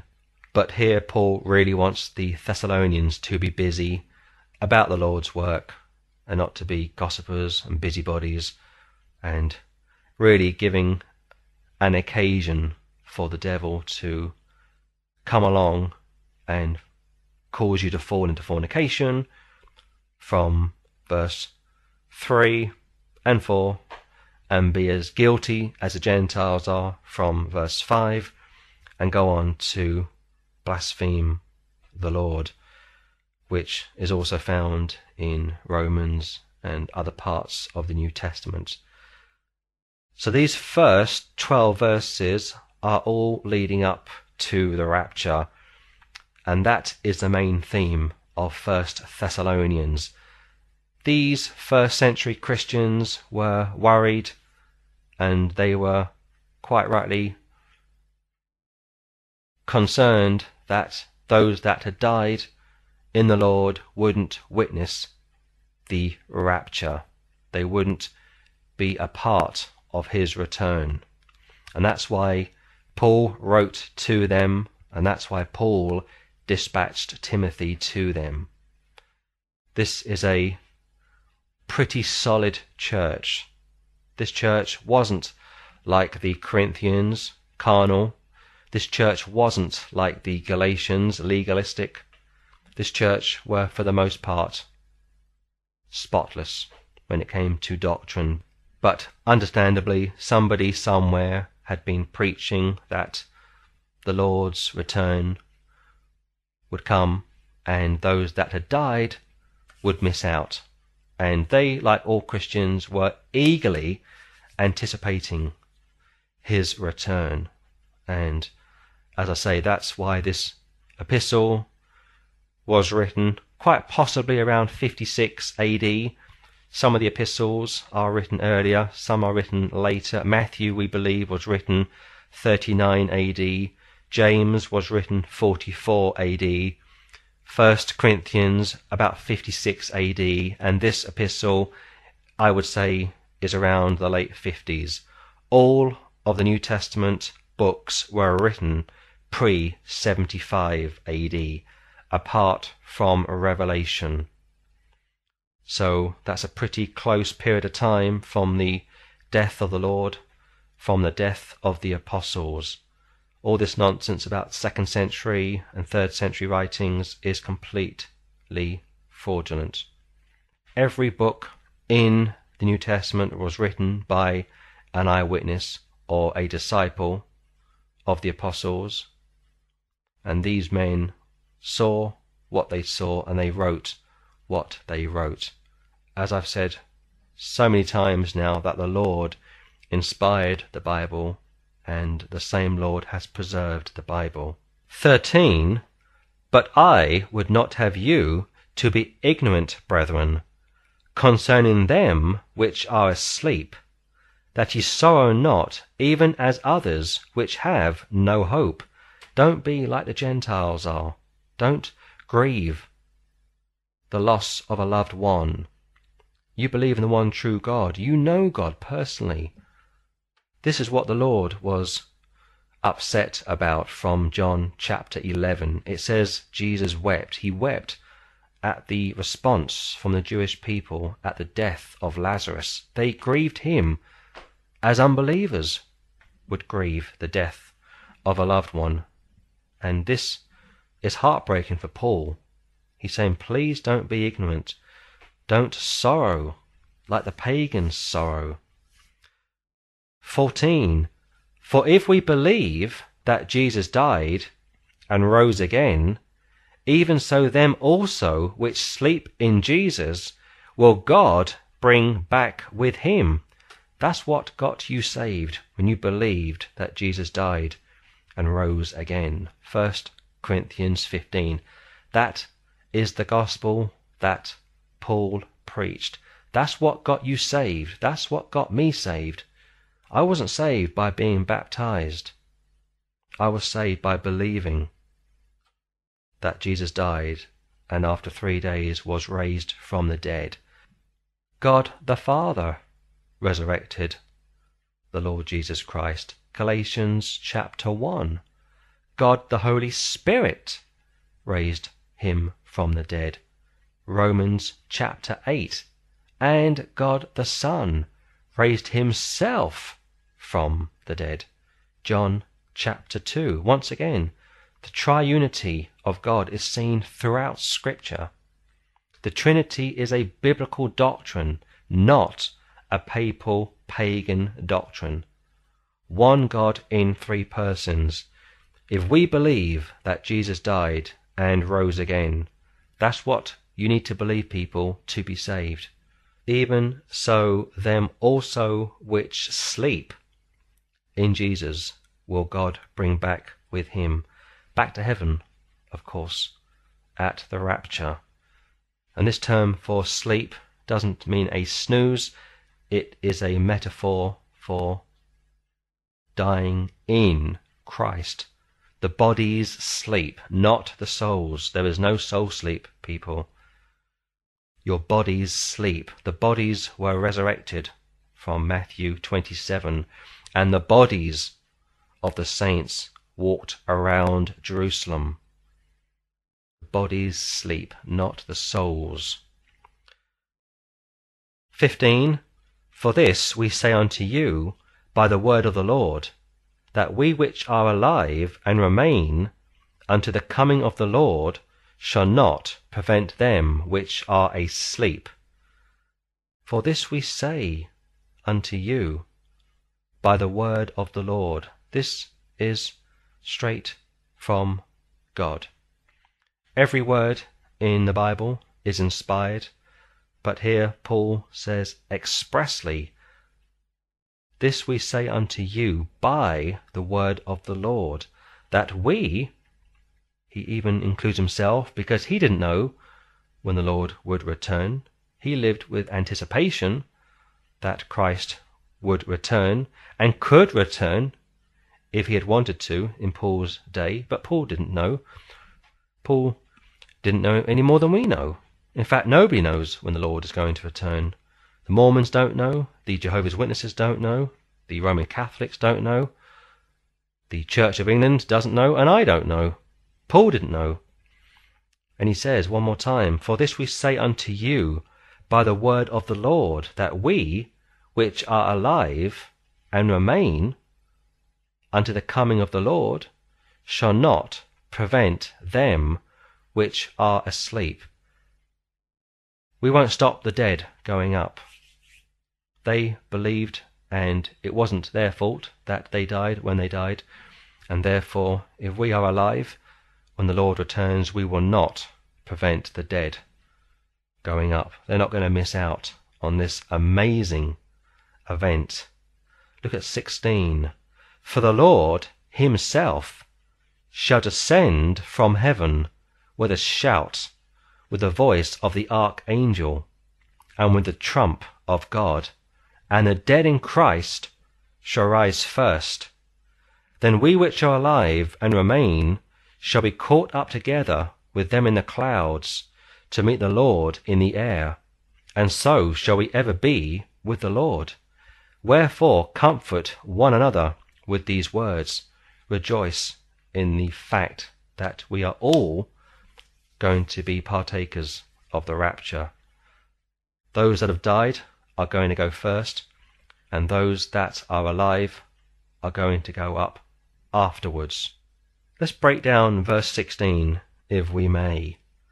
The Lord himself comes from heaven, Jesus Christ, of course. He comes with a shout and with the voice of the archangel. Michael is the only archangel found in Scripture, and Michael in Hebrew means who is like God. Jesus means Jehovah saves. So Michael is not Jesus, and Jesus is not Michael. It's imperative that I make that point. The Lord comes from heaven with a shout, with the voice of the archangel. This is some kind of angelic escort. Please turn to Luke chapter 24, verse 51. And it came to pass, while he blessed them, he was parted from them and carried up into heaven. Angels carried him up into heaven. At the rapture, the archangel comes with him. Maybe more angels join Michael, but at least one angel comes with him. We know from the Gospels that when we believed on the Lord and we confessed him as Lord, he confesses us not only before his Father which is in heaven, but also before his holy angels which are in heaven. Angels rejoice when a sinner repents. And here, as I say, Michael comes back with the Lord at the rapture. One other quick point I want to squeeze in, if I may, to show you how angels operate in the Word of God. If you go to Luke 16 and read verse 22, and it came to pass that the beggar died and was carried by the angels into Abraham's bosom. The rich man also died and was buried. No mention of any angels for the rich man, but the beggar is carried by at least 2 angels when he died. So angels were clearly assigned to the beggar as a believer on the Lord.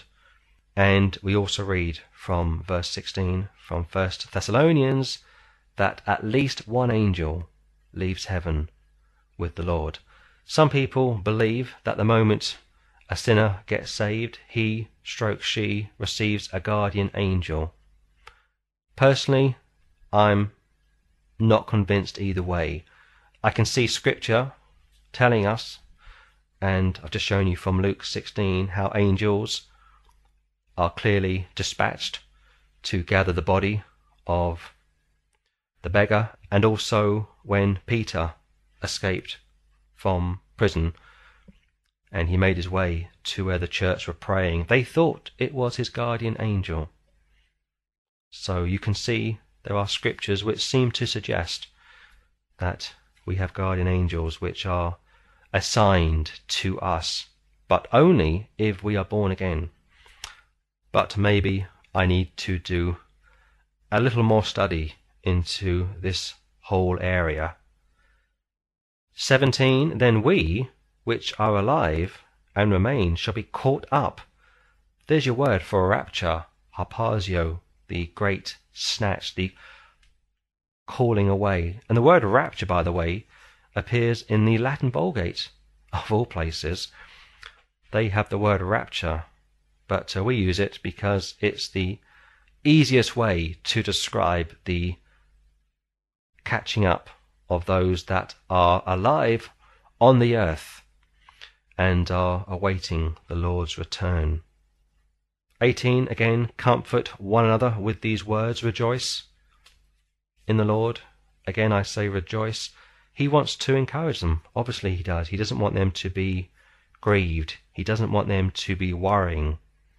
He says that the Lord will come from heaven with Michael.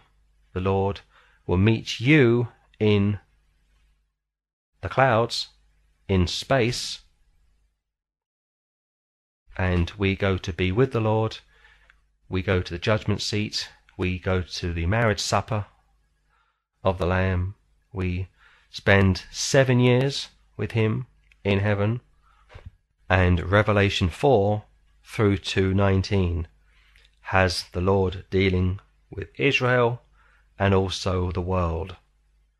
Revelation 19, we come back with him. Colossians 3:4 told us that we will return with him, and we can only return with him because we were raptured to go to be with him pre the tribulation.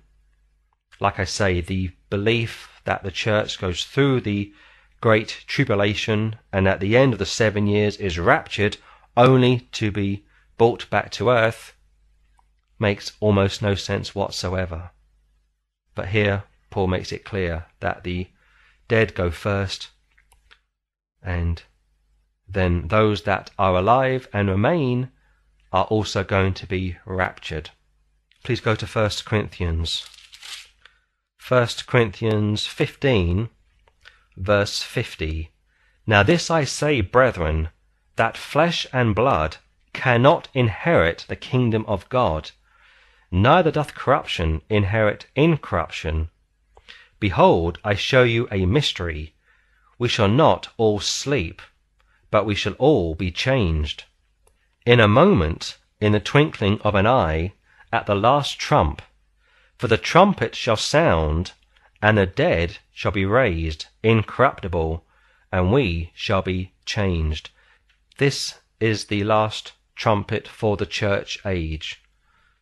Not the trumpets found in Revelation, but the last trump, which is going to herald the end of the church age and the commencement of the great tribulation. Flesh and blood from 50 cannot inherit the kingdom of God. Something has to happen in order for us to be able to enter into heaven. In and of ourselves we cannot go into heaven. There's an analogy given in Matthew 18, I believe it is, of the king having a party and somebody manages to find his way into the king's presence, and this person isn't wearing the king's garment, but he's wearing his own garment. And the king says, bind him hand and foot and cast him into outer darkness. That's a picture of an unsaved person having the audacity to stand in the presence of God and say, I don't want your son's imputed righteousness. I'm going to retain my own righteousness. I'm going to trust in my own good works, my own beliefs, and I'm going to hope for the best. And God says, no, that's not going to work. You're lost. Off to hell you go, second death. Flesh and blood cannot inherit the kingdom of God. Therefore, at the rapture, we are going to be translated. We are going to get new bodies. Also, the dead that have been waiting in the ground are also going to be given new bodies. It doesn't matter if you were cremated as a Bible-believing Christian. It doesn't matter if you drowned at sea. It doesn't matter if you were burnt in a house fire. If you died trusting in Him, He will resurrect you. He put you together. He can rebuild you if He needs to. He made the earth out of nothing. He sustains the universe all by Himself. He can quite easily put you back together any way He chooses, and He will do so, and you will get a new body, and your new body will be joined to your soul and your spirit, and you will be able to live forever in His presence. Also, the unbeliever gets a new body to burn forever. 53. For this corruptible must put on incorruption, and this mortal must put on immortality. So when this corruptible shall have put on incorruption, and this mortal shall have put on immortality, then shall be brought to pass the saying that is written, Death is swallowed up in victory. O death, where is thy sting? O grave, where is thy victory?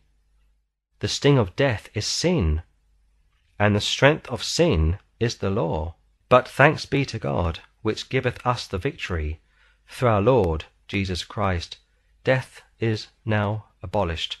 The church age has ended. And off we go into glory, which starts at the rapture. As I say, we are going to receive new bodies. We are going to be sinless. We are going to recognize other saved people in heaven. Peter, John, and Andrew recognized Moses and Elijah at the Transfiguration. We too are going to recognize all of the saved greats that have gone before us. we are going to be sinless, and we are going to be sexless in heaven. We are going to have our own mansions, and we are going to judge angels, and some people even believe we are going to receive our own planets and possibly even our own solar systems.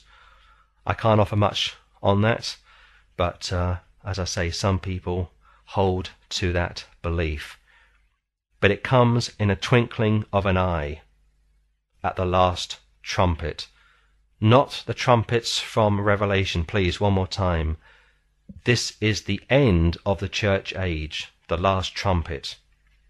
It's going to happen so quickly you won't even see it coming. People will be walking to work, for example. One person is going to be raptured, the other is going to stay behind. A bus driver could be taking his passengers on a journey, and he is raptured, and the passengers on the bus, if they are not saved, are going to encounter a crash. Pilots, engineers, politicians perhaps, those that are in positions of authority or not, are going to be raptured simultaneously all over the world. We are all going to go at the same time. Even if we are not walking with the Lord, even if we are carnal, we are going to be raptured. Even if we don't even believe in the rapture, we are going to be raptured. There is no split rapture. We are going to be raptured whether we are ready or not, and we are going to be raptured whether we believe it or not. It's going to happen. That's why the Word of God says, "Be holy, for I am holy." That's why the emphasis is constantly placed on the Bible believer. Keep yourself clean. Don't fall into sin. Renew your mind every day. Study the Word of God. Rightly divide the Scriptures. And you will be ready at a moment's notice, because it's going to occur in a split second. Like I say, pilots, oil tankers, bus drivers, train drivers, these people are going to be raptured. And if you are on a bus or on a plane or on a ship and you're not saved, it doesn't look very good, does it? Because you are going to encounter an accident and possibly even witness a fatality, which could possibly even include yourself. Hence why Paul says, now is the day of salvation. Behold, now is the accepted time. Don't put it off. You need to be saved today. Not tomorrow, not next week, but today. Chapter 5, verse 1. But of the times and the seasons, brethren, ye have no need that I write unto you. He has already carefully and skillfully and patiently laid out from chapter 4 how the rapture is going to occur. The dead are not going to miss out on this splendid one-off event. In fact, they are going to go up first. It was irrelevant how they died. It is irrelevant in what condition they were once they died, meaning if they were cremated, it wasn't and it isn't a problem. If they even drowned and were never found, it was and it is irrelevant. The Lord God can and will resurrect them in whatever state they died at, and He will give them a new body which will be joined to their soul and spirit which has been with the Lord. The same is true of those of us which are privileged to be alive waiting for His return. We too are going to get new bodies which will be joined to our spirits and our souls, and we are then able to enter into His presence. For me, Enoch represents Gentiles that are alive when the rapture occurs, and off they go into heaven. Enoch never died, and we, if we are privileged enough to be on the earth when he returns, are also never going to die. Elijah is a type of the Jew living on the earth at the time of the rapture that is going to be saved, and they too are never going to die. Noah is a type of those that get saved at the beginning of the Great Tribulation, and they board the ark being a type of Christ, and they go through the tribulation, and they are preserved and come out safely at the end of the tribulation. But my text says, "But of the times and the seasons, brethren, ye have no need that I write unto you." Please understand one thing, that Paul is writing, first of all, to his initial audience around 56, 57, 58 AD, dealing with their insecurities, their worries, and their concerns about whether or not they would experience the Lord's return. And of course he puts their minds at rest. He's also writing vicariously to those living today in the church age, and he is also writing vicariously to those living in the tribulation. Times plural, seasons plural. The rapture is one event, the second coming is another event. Please turn to Matthew 24. The Jehovah's Witnesses do a terrible disservice to the character nature of our blessed Saviour, and they fail miserably to interpret the scriptures and to understand that Christ is the Son of Man and he is also the Son of God, and they focus primarily on the Son of Man. When they get to the area of the Son of God, all they say is that he is God's Son. But wasn't Adam also called the Son of God? Aren't we called sons of God when we are saved? Of course, and yet we don't have sinless blood. He did. Matthew 24, please. Look at verse 36. "But of that day and hour knoweth no man, no, not the angels of heaven, but my Father only."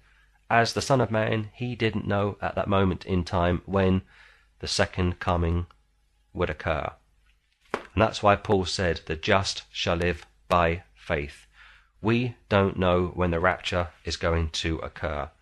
It was possible that it could have occurred in Paul's generation. He even says, "For those of us which are alive and remain."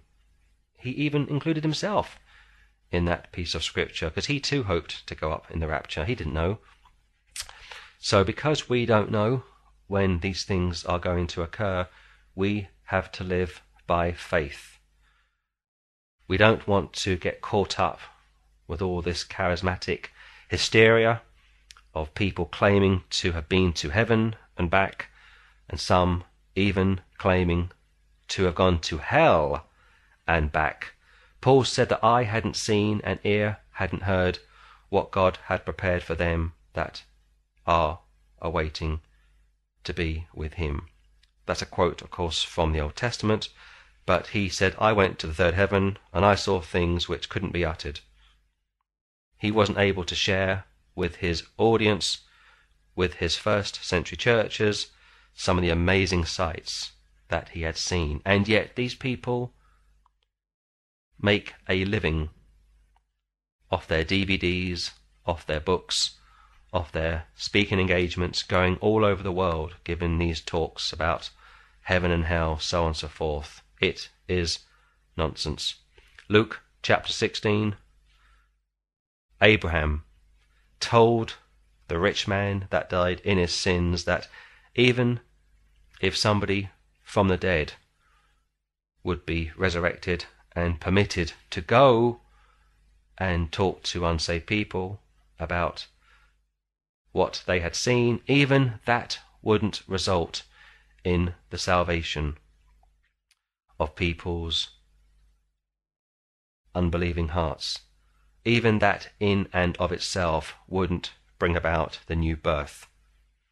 Unless somebody's heart is willing, unless somebody is sensitive to the things of the Lord, unless somebody is even willing to be identified with the worst type of people around, because the Lord came to save sinners, not the righteous, unless people are prepared to reach out to God as a beggar and say, God, be merciful to me, a sinner, he won't save you and he won't do anything for you.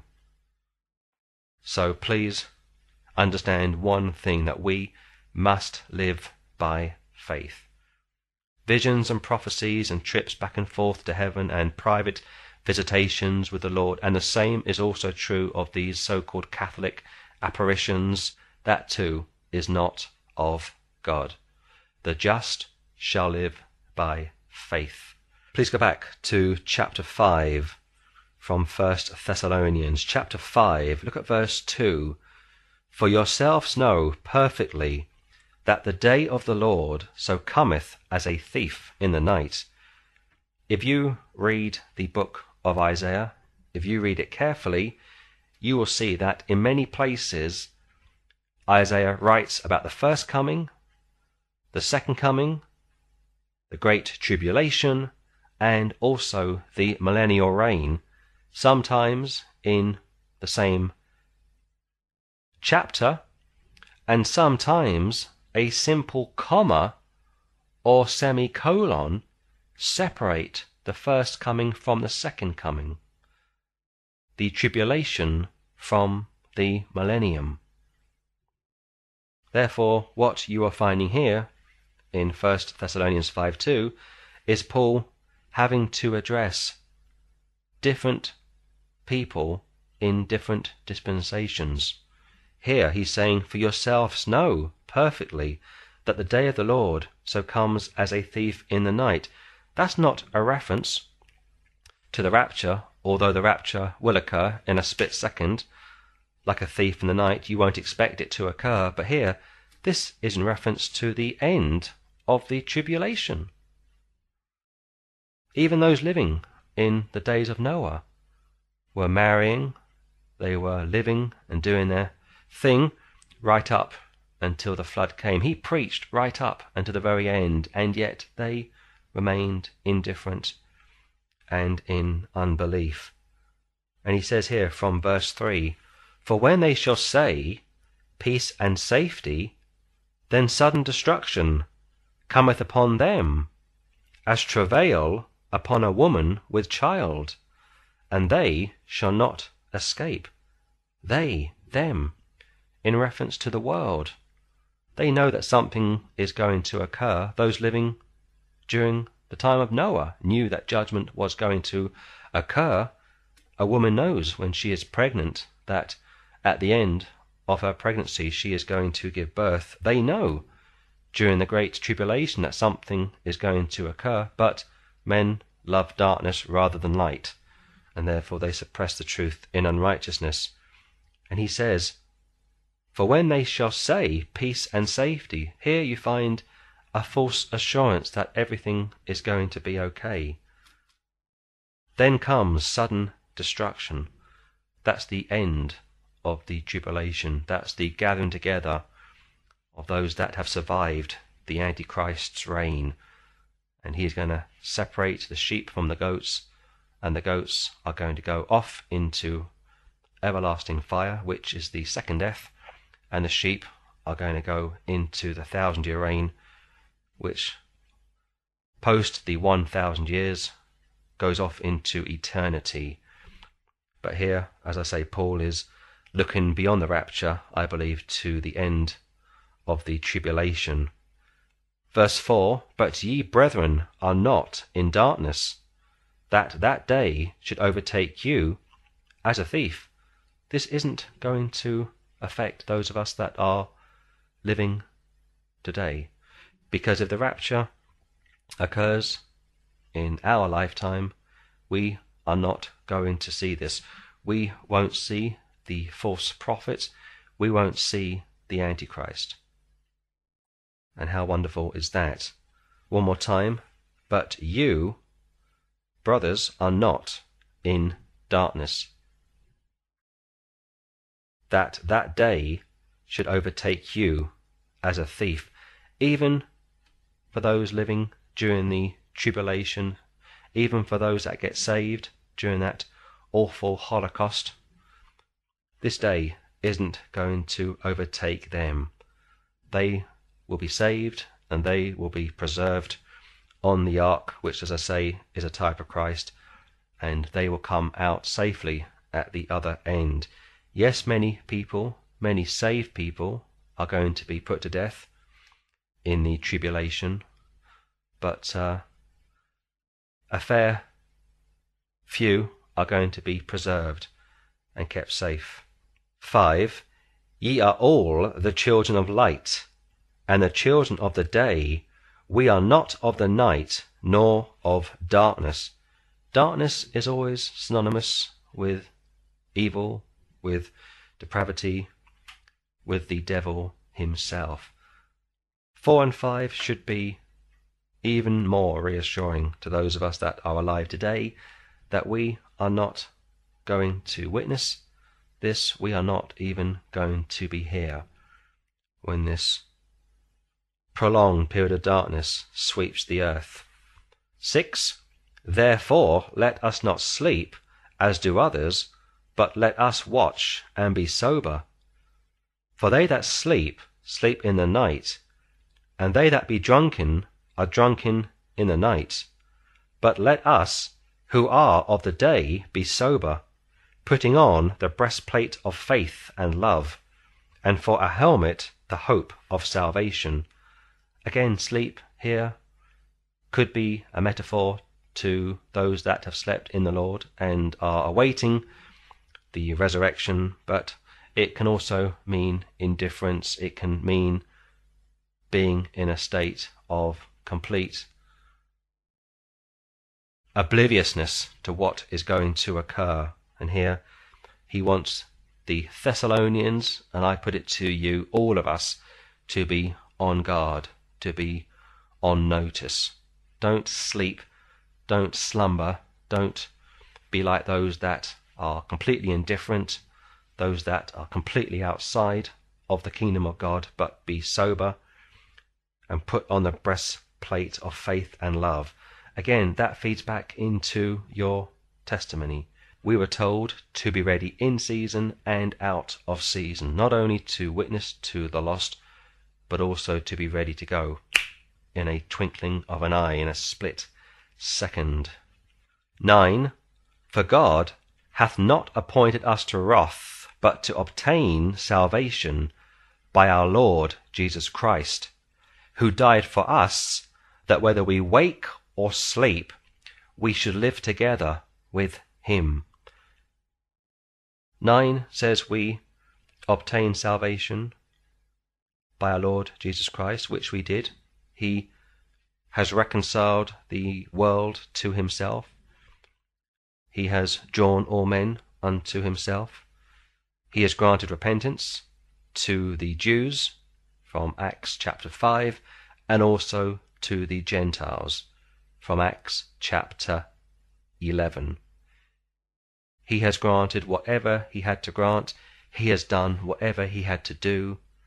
He has paid for all of the sins of the world. He has done everything that was expected of him. Therefore, we cannot boast in our salvation. We got saved because he granted us salvation. He drew us unto him. The Word of God says that the Son of Man came to seek and to save that which was lost. So we give him all the praise and we give him all the glory. And also from verse 9, we were told that we are not appointed to wrath. Not only is that in reference to the tribulation, I believe, but that's also in reference to hell. God the Son saved us from God the Father. He saved us from God's holiness, from his righteousness, from his expectation that we should be like he is. Because he is holy, we should be holy. Because he is sinless, we should be sinless. But of course we can't be sinless, therefore Christ died in our place. Also from 10, Paul says, whether we wake or sleep, we should live together with him. Whether we are in the ground, awaiting the rapture, or whether we are alive and remain on the face of the earth for his return, we are going to live together with him. Also, this term wake, as I say, can be in reference to being oblivious sometimes to the things of the Lord. It can also be in reference to somebody who is out of fellowship with the Lord, somebody who has backslidden. And here he says, whatever position, whatever situation you are in, we are going to live together with him. And verse 11 is obvious, but let me read it anyway. Wherefore, comfort yourselves together and edify one another, even as also ye do. What a simple piece of scripture. Comfort yourselves together.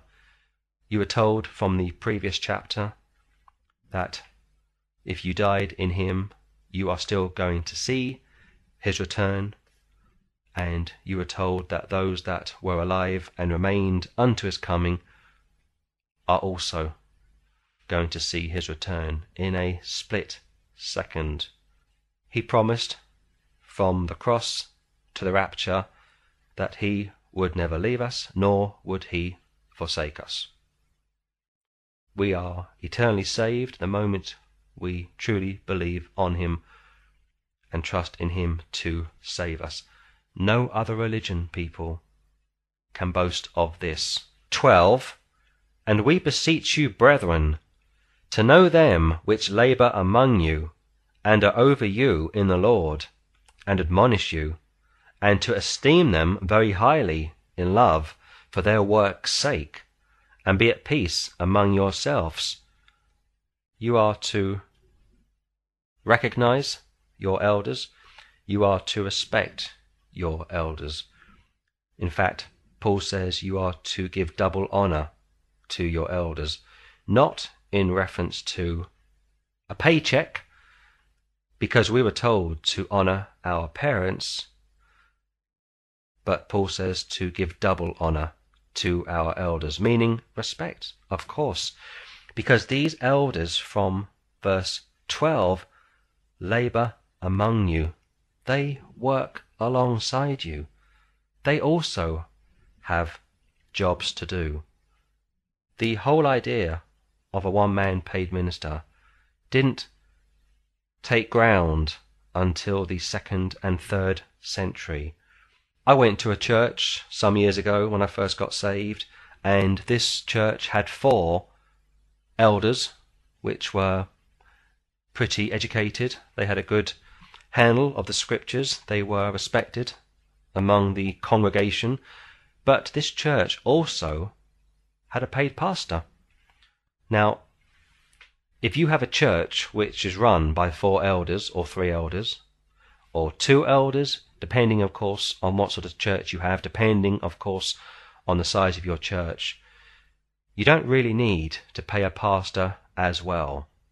That money which you collect each week, if you have a collection, could be better put to use. You could buy Bibles, you could buy tracts, you could produce DVDs, and you could even sponsor missionaries in other parts of the world. But this church wanted to pay this pastor, but my understanding of the scriptures is that the elders work alongside you. They are not over you in the sense of being your lords or your kings or your bosses, but they labor among you, and therefore they are to be given respect, because these men also teach you the Bible. They are there for you during the difficult times, during the hard times that you go through. And many churches around the world, these elders are also working full time. Some of these elders are working very long hours, and yet they still find time to study the Bible, to prepare weekly messages, and some of these men even go on the streets and preach and travel to poor countries and visit missionaries and others that have gone out to do great works of outreach and building churches, so on and so forth. And therefore they are to be loved and they are to be admired. But please, let me say this one more time. The idea that one man is your Protestant priest, as I call him, who receives a salary, isn't found in the Word of God. And really that is an unfortunate carryover, really, from the Reformation. The Reformers were able to reform many parts of biblical truths, like salvation through faith in Christ alone, and the Scriptures being our final authority, but regrettably what they failed to throw out was this Protestant priest, this one-man paid ministry. And if you are starting a new fellowship from scratch, please keep in mind what I've just said. Have 2 or 3 men that are godly.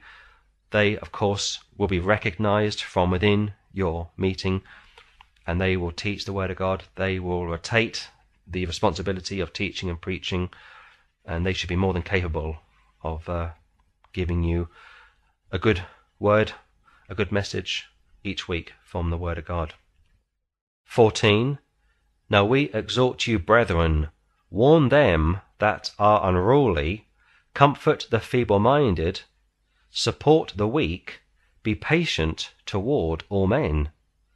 See that none render evil for evil unto any man, but ever follow that which is good, both among yourselves and to all men. Yes, they were beloved. Yes, they were the apple of his eye. Yes, they were pretty sound when it came to the doctrine of Christ, but they weren't immune from backbiting. You are not immune from backbiting. You are not immune from hypocrisy.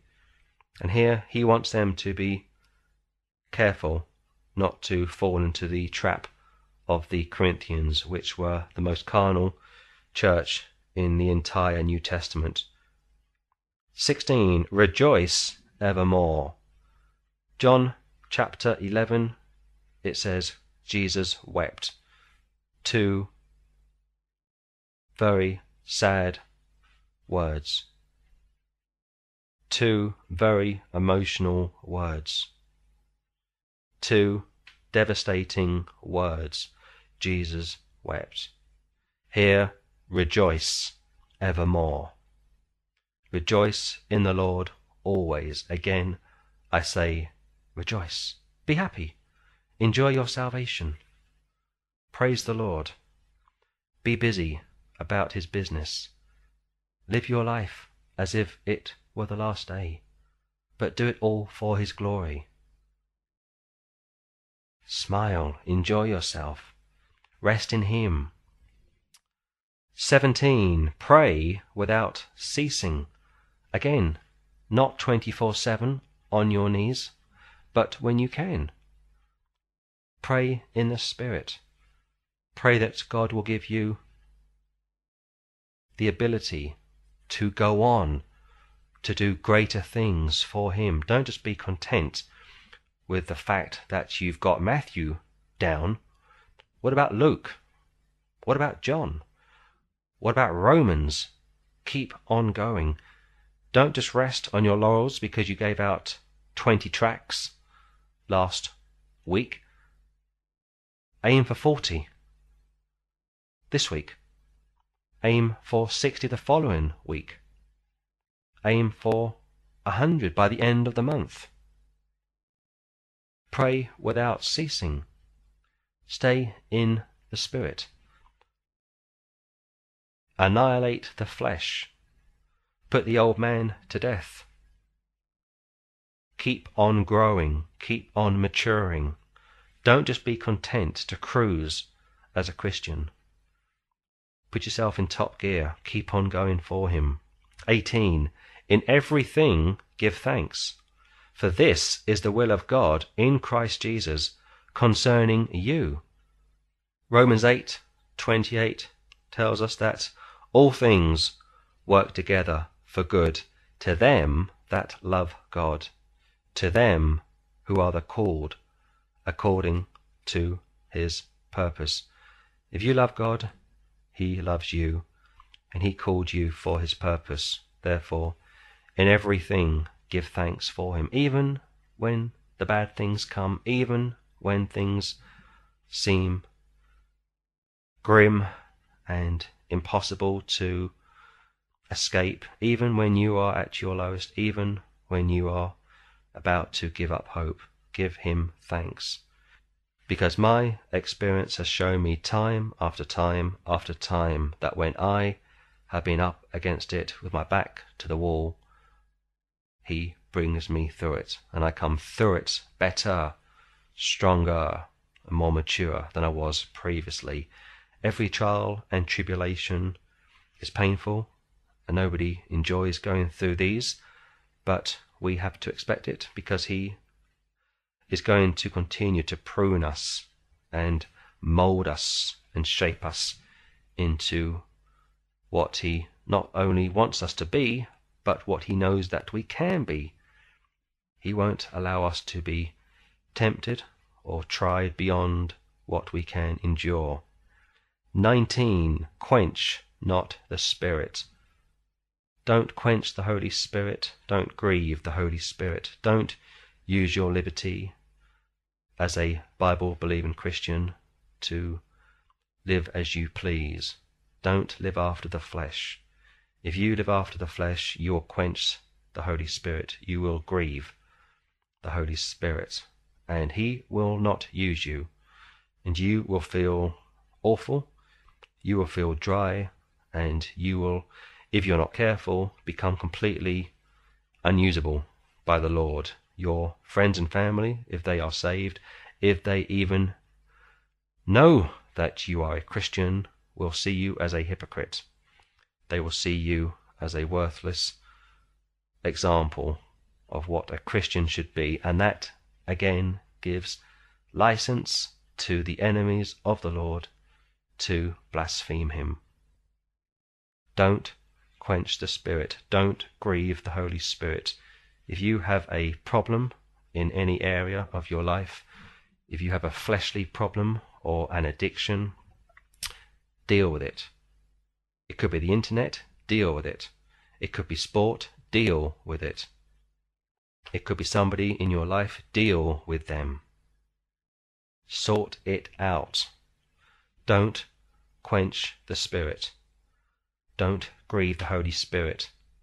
Rejoice evermore, from 16. That's what Paul wants you to experience, not to be unhappy. 20. Despise not prophesyings. There are two types of prophecy in the scripture. There's foretelling the future, like Agabus did, and there's also rejoicing in the Lord, like Elizabeth did. Here, Paul says, don't despise prophesyings, like Elizabeth, like Philip's daughters did, like Zacharias did. They prophesied, they proclaimed the goodness of the Lord. He says, don't despise these prophecies, these prophesyings. Don't despise them. Let everything be done in order. 21. Prove all things, hold fast that which is good. That is imperative. Prove everything, hold fast to that which is good. Retain the truth. Test everything.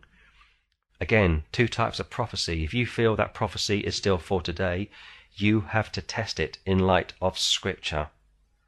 My understanding of prophecy when it comes to foretelling the future is that it has ceased, and I'll show you why I think it has ceased. If you go to the book of Galatians, and if you read from chapter 5, verse 4, Paul says, I have confidence in you through the Lord that ye will be none otherwise minded, but he that troubleth you shall bear his judgment, whosoever he be.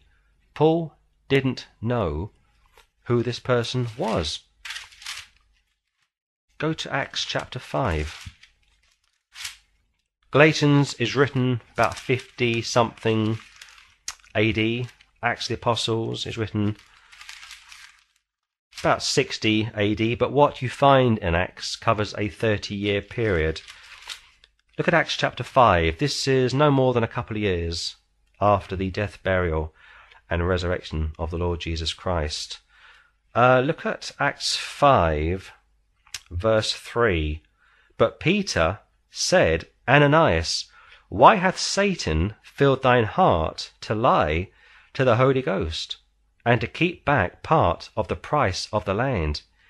Peter knew from verse 2 that Ananias and Sapphira had decided to sell the land, but to keep back a large piece of money. He knew that because he had the gift of prophecy. He knew what the future was, as did Paul at the same time, I might add. But later, and I showed you from Galatians 5, that gift had ceased. Look at verse 4. Whilst it remained, was it not thine own? And after it was sold, was it not in thine own power? Why hast thou conceived this thing in thine heart? So clearly here you see that Peter, around 32, 33, 34 AD, had the gift of prophecy. He could see what was going to occur. The Lord showed it to him. Paul also had the same gift, which I've already shown you from Galatians, but that is a good 20 years later on. That gift had ceased. But here Paul says, don't despise prophesyings, which clearly meant they were still applicable to that day for that generation. And therefore you are to prove everything and retain that which is good. 22. Abstain from all appearance of evil. It may be innocent to you, but how does it look to others? This is a very simple piece of scripture, and yet it is a very deep piece of scripture. How does it look to the world if you are a saved man or if you are a saved woman and you are seen going into a bar? Therefore, it's best that you abstain from all appearance of evil. Yes, you have liberty in the Lord. Yes, it may even be innocent. But how does it appear to the world? Don't give license to the devil to use something which is innocent, as far as you are concerned, to turn that against you and allow the enemies of the Lord to blaspheme him as a result of what you are doing and how you are living. 23. And the very God of peace sanctify you wholly, and I pray God your whole spirit and soul and body be preserved blameless unto the coming of our Lord Jesus Christ, in reference ultimately to glorification. He wants you to be preserved and to be presented to him blameless, without blemish, spotless, which is what glorification means. The moment you got saved, you were exonerated, you were justified, and you received his imputed righteousness. You were then sanctified, which means you were set apart for blessings and also set apart from judgment. How you live post-justification in some ways is really down to you. If you choose to be faithful and honoring and holy to him, he will use you, he will prune you, he will grow you. If you choose to be insubordinate, if you choose to backslide, if you choose to become worthless, then you will go under the judgment of God. And he will chastise you, and he will deal with you as he sees fit. No two Christians are the same. No two Christians are going to suffer the same level of chastisement, the same level of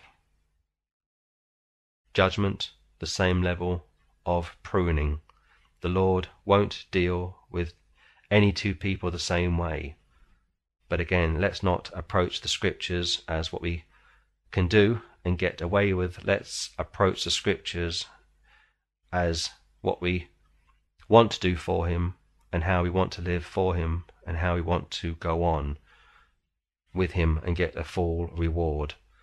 Body, soul, and spirit. Man is a three-part being. Body, soul, and spirit. 24. Faithful is he that calleth you, who also will do it. Philippians told us that God began a work in us, and he will perfect it.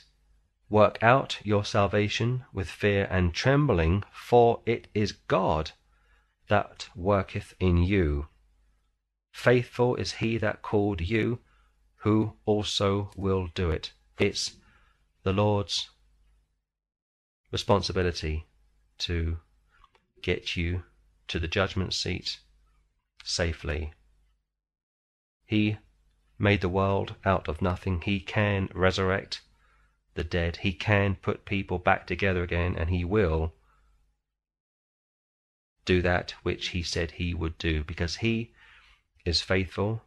He will never leave you nor forsake you, and he ever lives to make intercession for us when we need him, and he is able to save us to the uttermost when we come unto him. 25. Brethren, pray for us, in reference to those that were living in Paul's generation. You cannot quote 25 and use that to prove, quote unquote, that Mary can hear you and answer your prayer, that Saint Christopher can hear you and answer your prayer, that Saint Teresa can hear you and answer your prayer. No. Those people, excluding Mary, of course, may not have even been saved. And yet millions of Catholics around the world pray to Teresa, Christopher, Jude, and all the other so-called saints to intercede for them. And these people, they don't even know for sure, are in heaven. In fact, those people that the Church of Rome pray for could still be in purgatory, according to their own teachings. So let's just leave this verse as it is clearly presented here. Brothers, pray for us. You're here and now. I am here and now. Please pray for us as we will pray for you. Don't read into the text what is not there. Just read the text as it is and take from the text what is clearly there and which is clearly intended for you to ascertain. 26. Greet all the brethren with a holy kiss. I charge you by the Lord that this epistle be read unto all the holy brethren. The moment you got saved, you were a saint and you were holy. You don't need some council of bachelor priests over in Rome to tell you who is holy and who is a saint.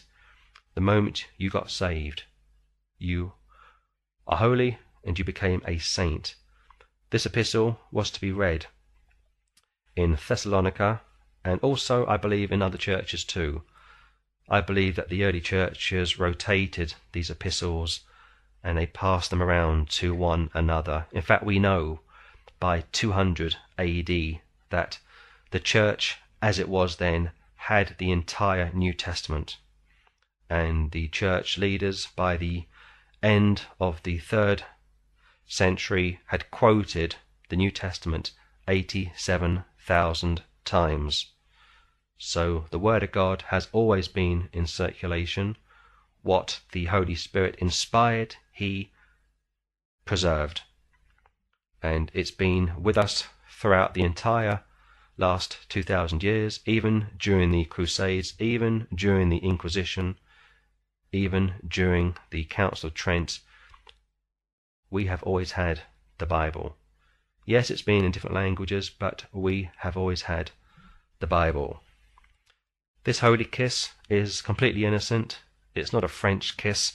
It's not something inappropriate. It is simply a sign of affection between saved people. 28.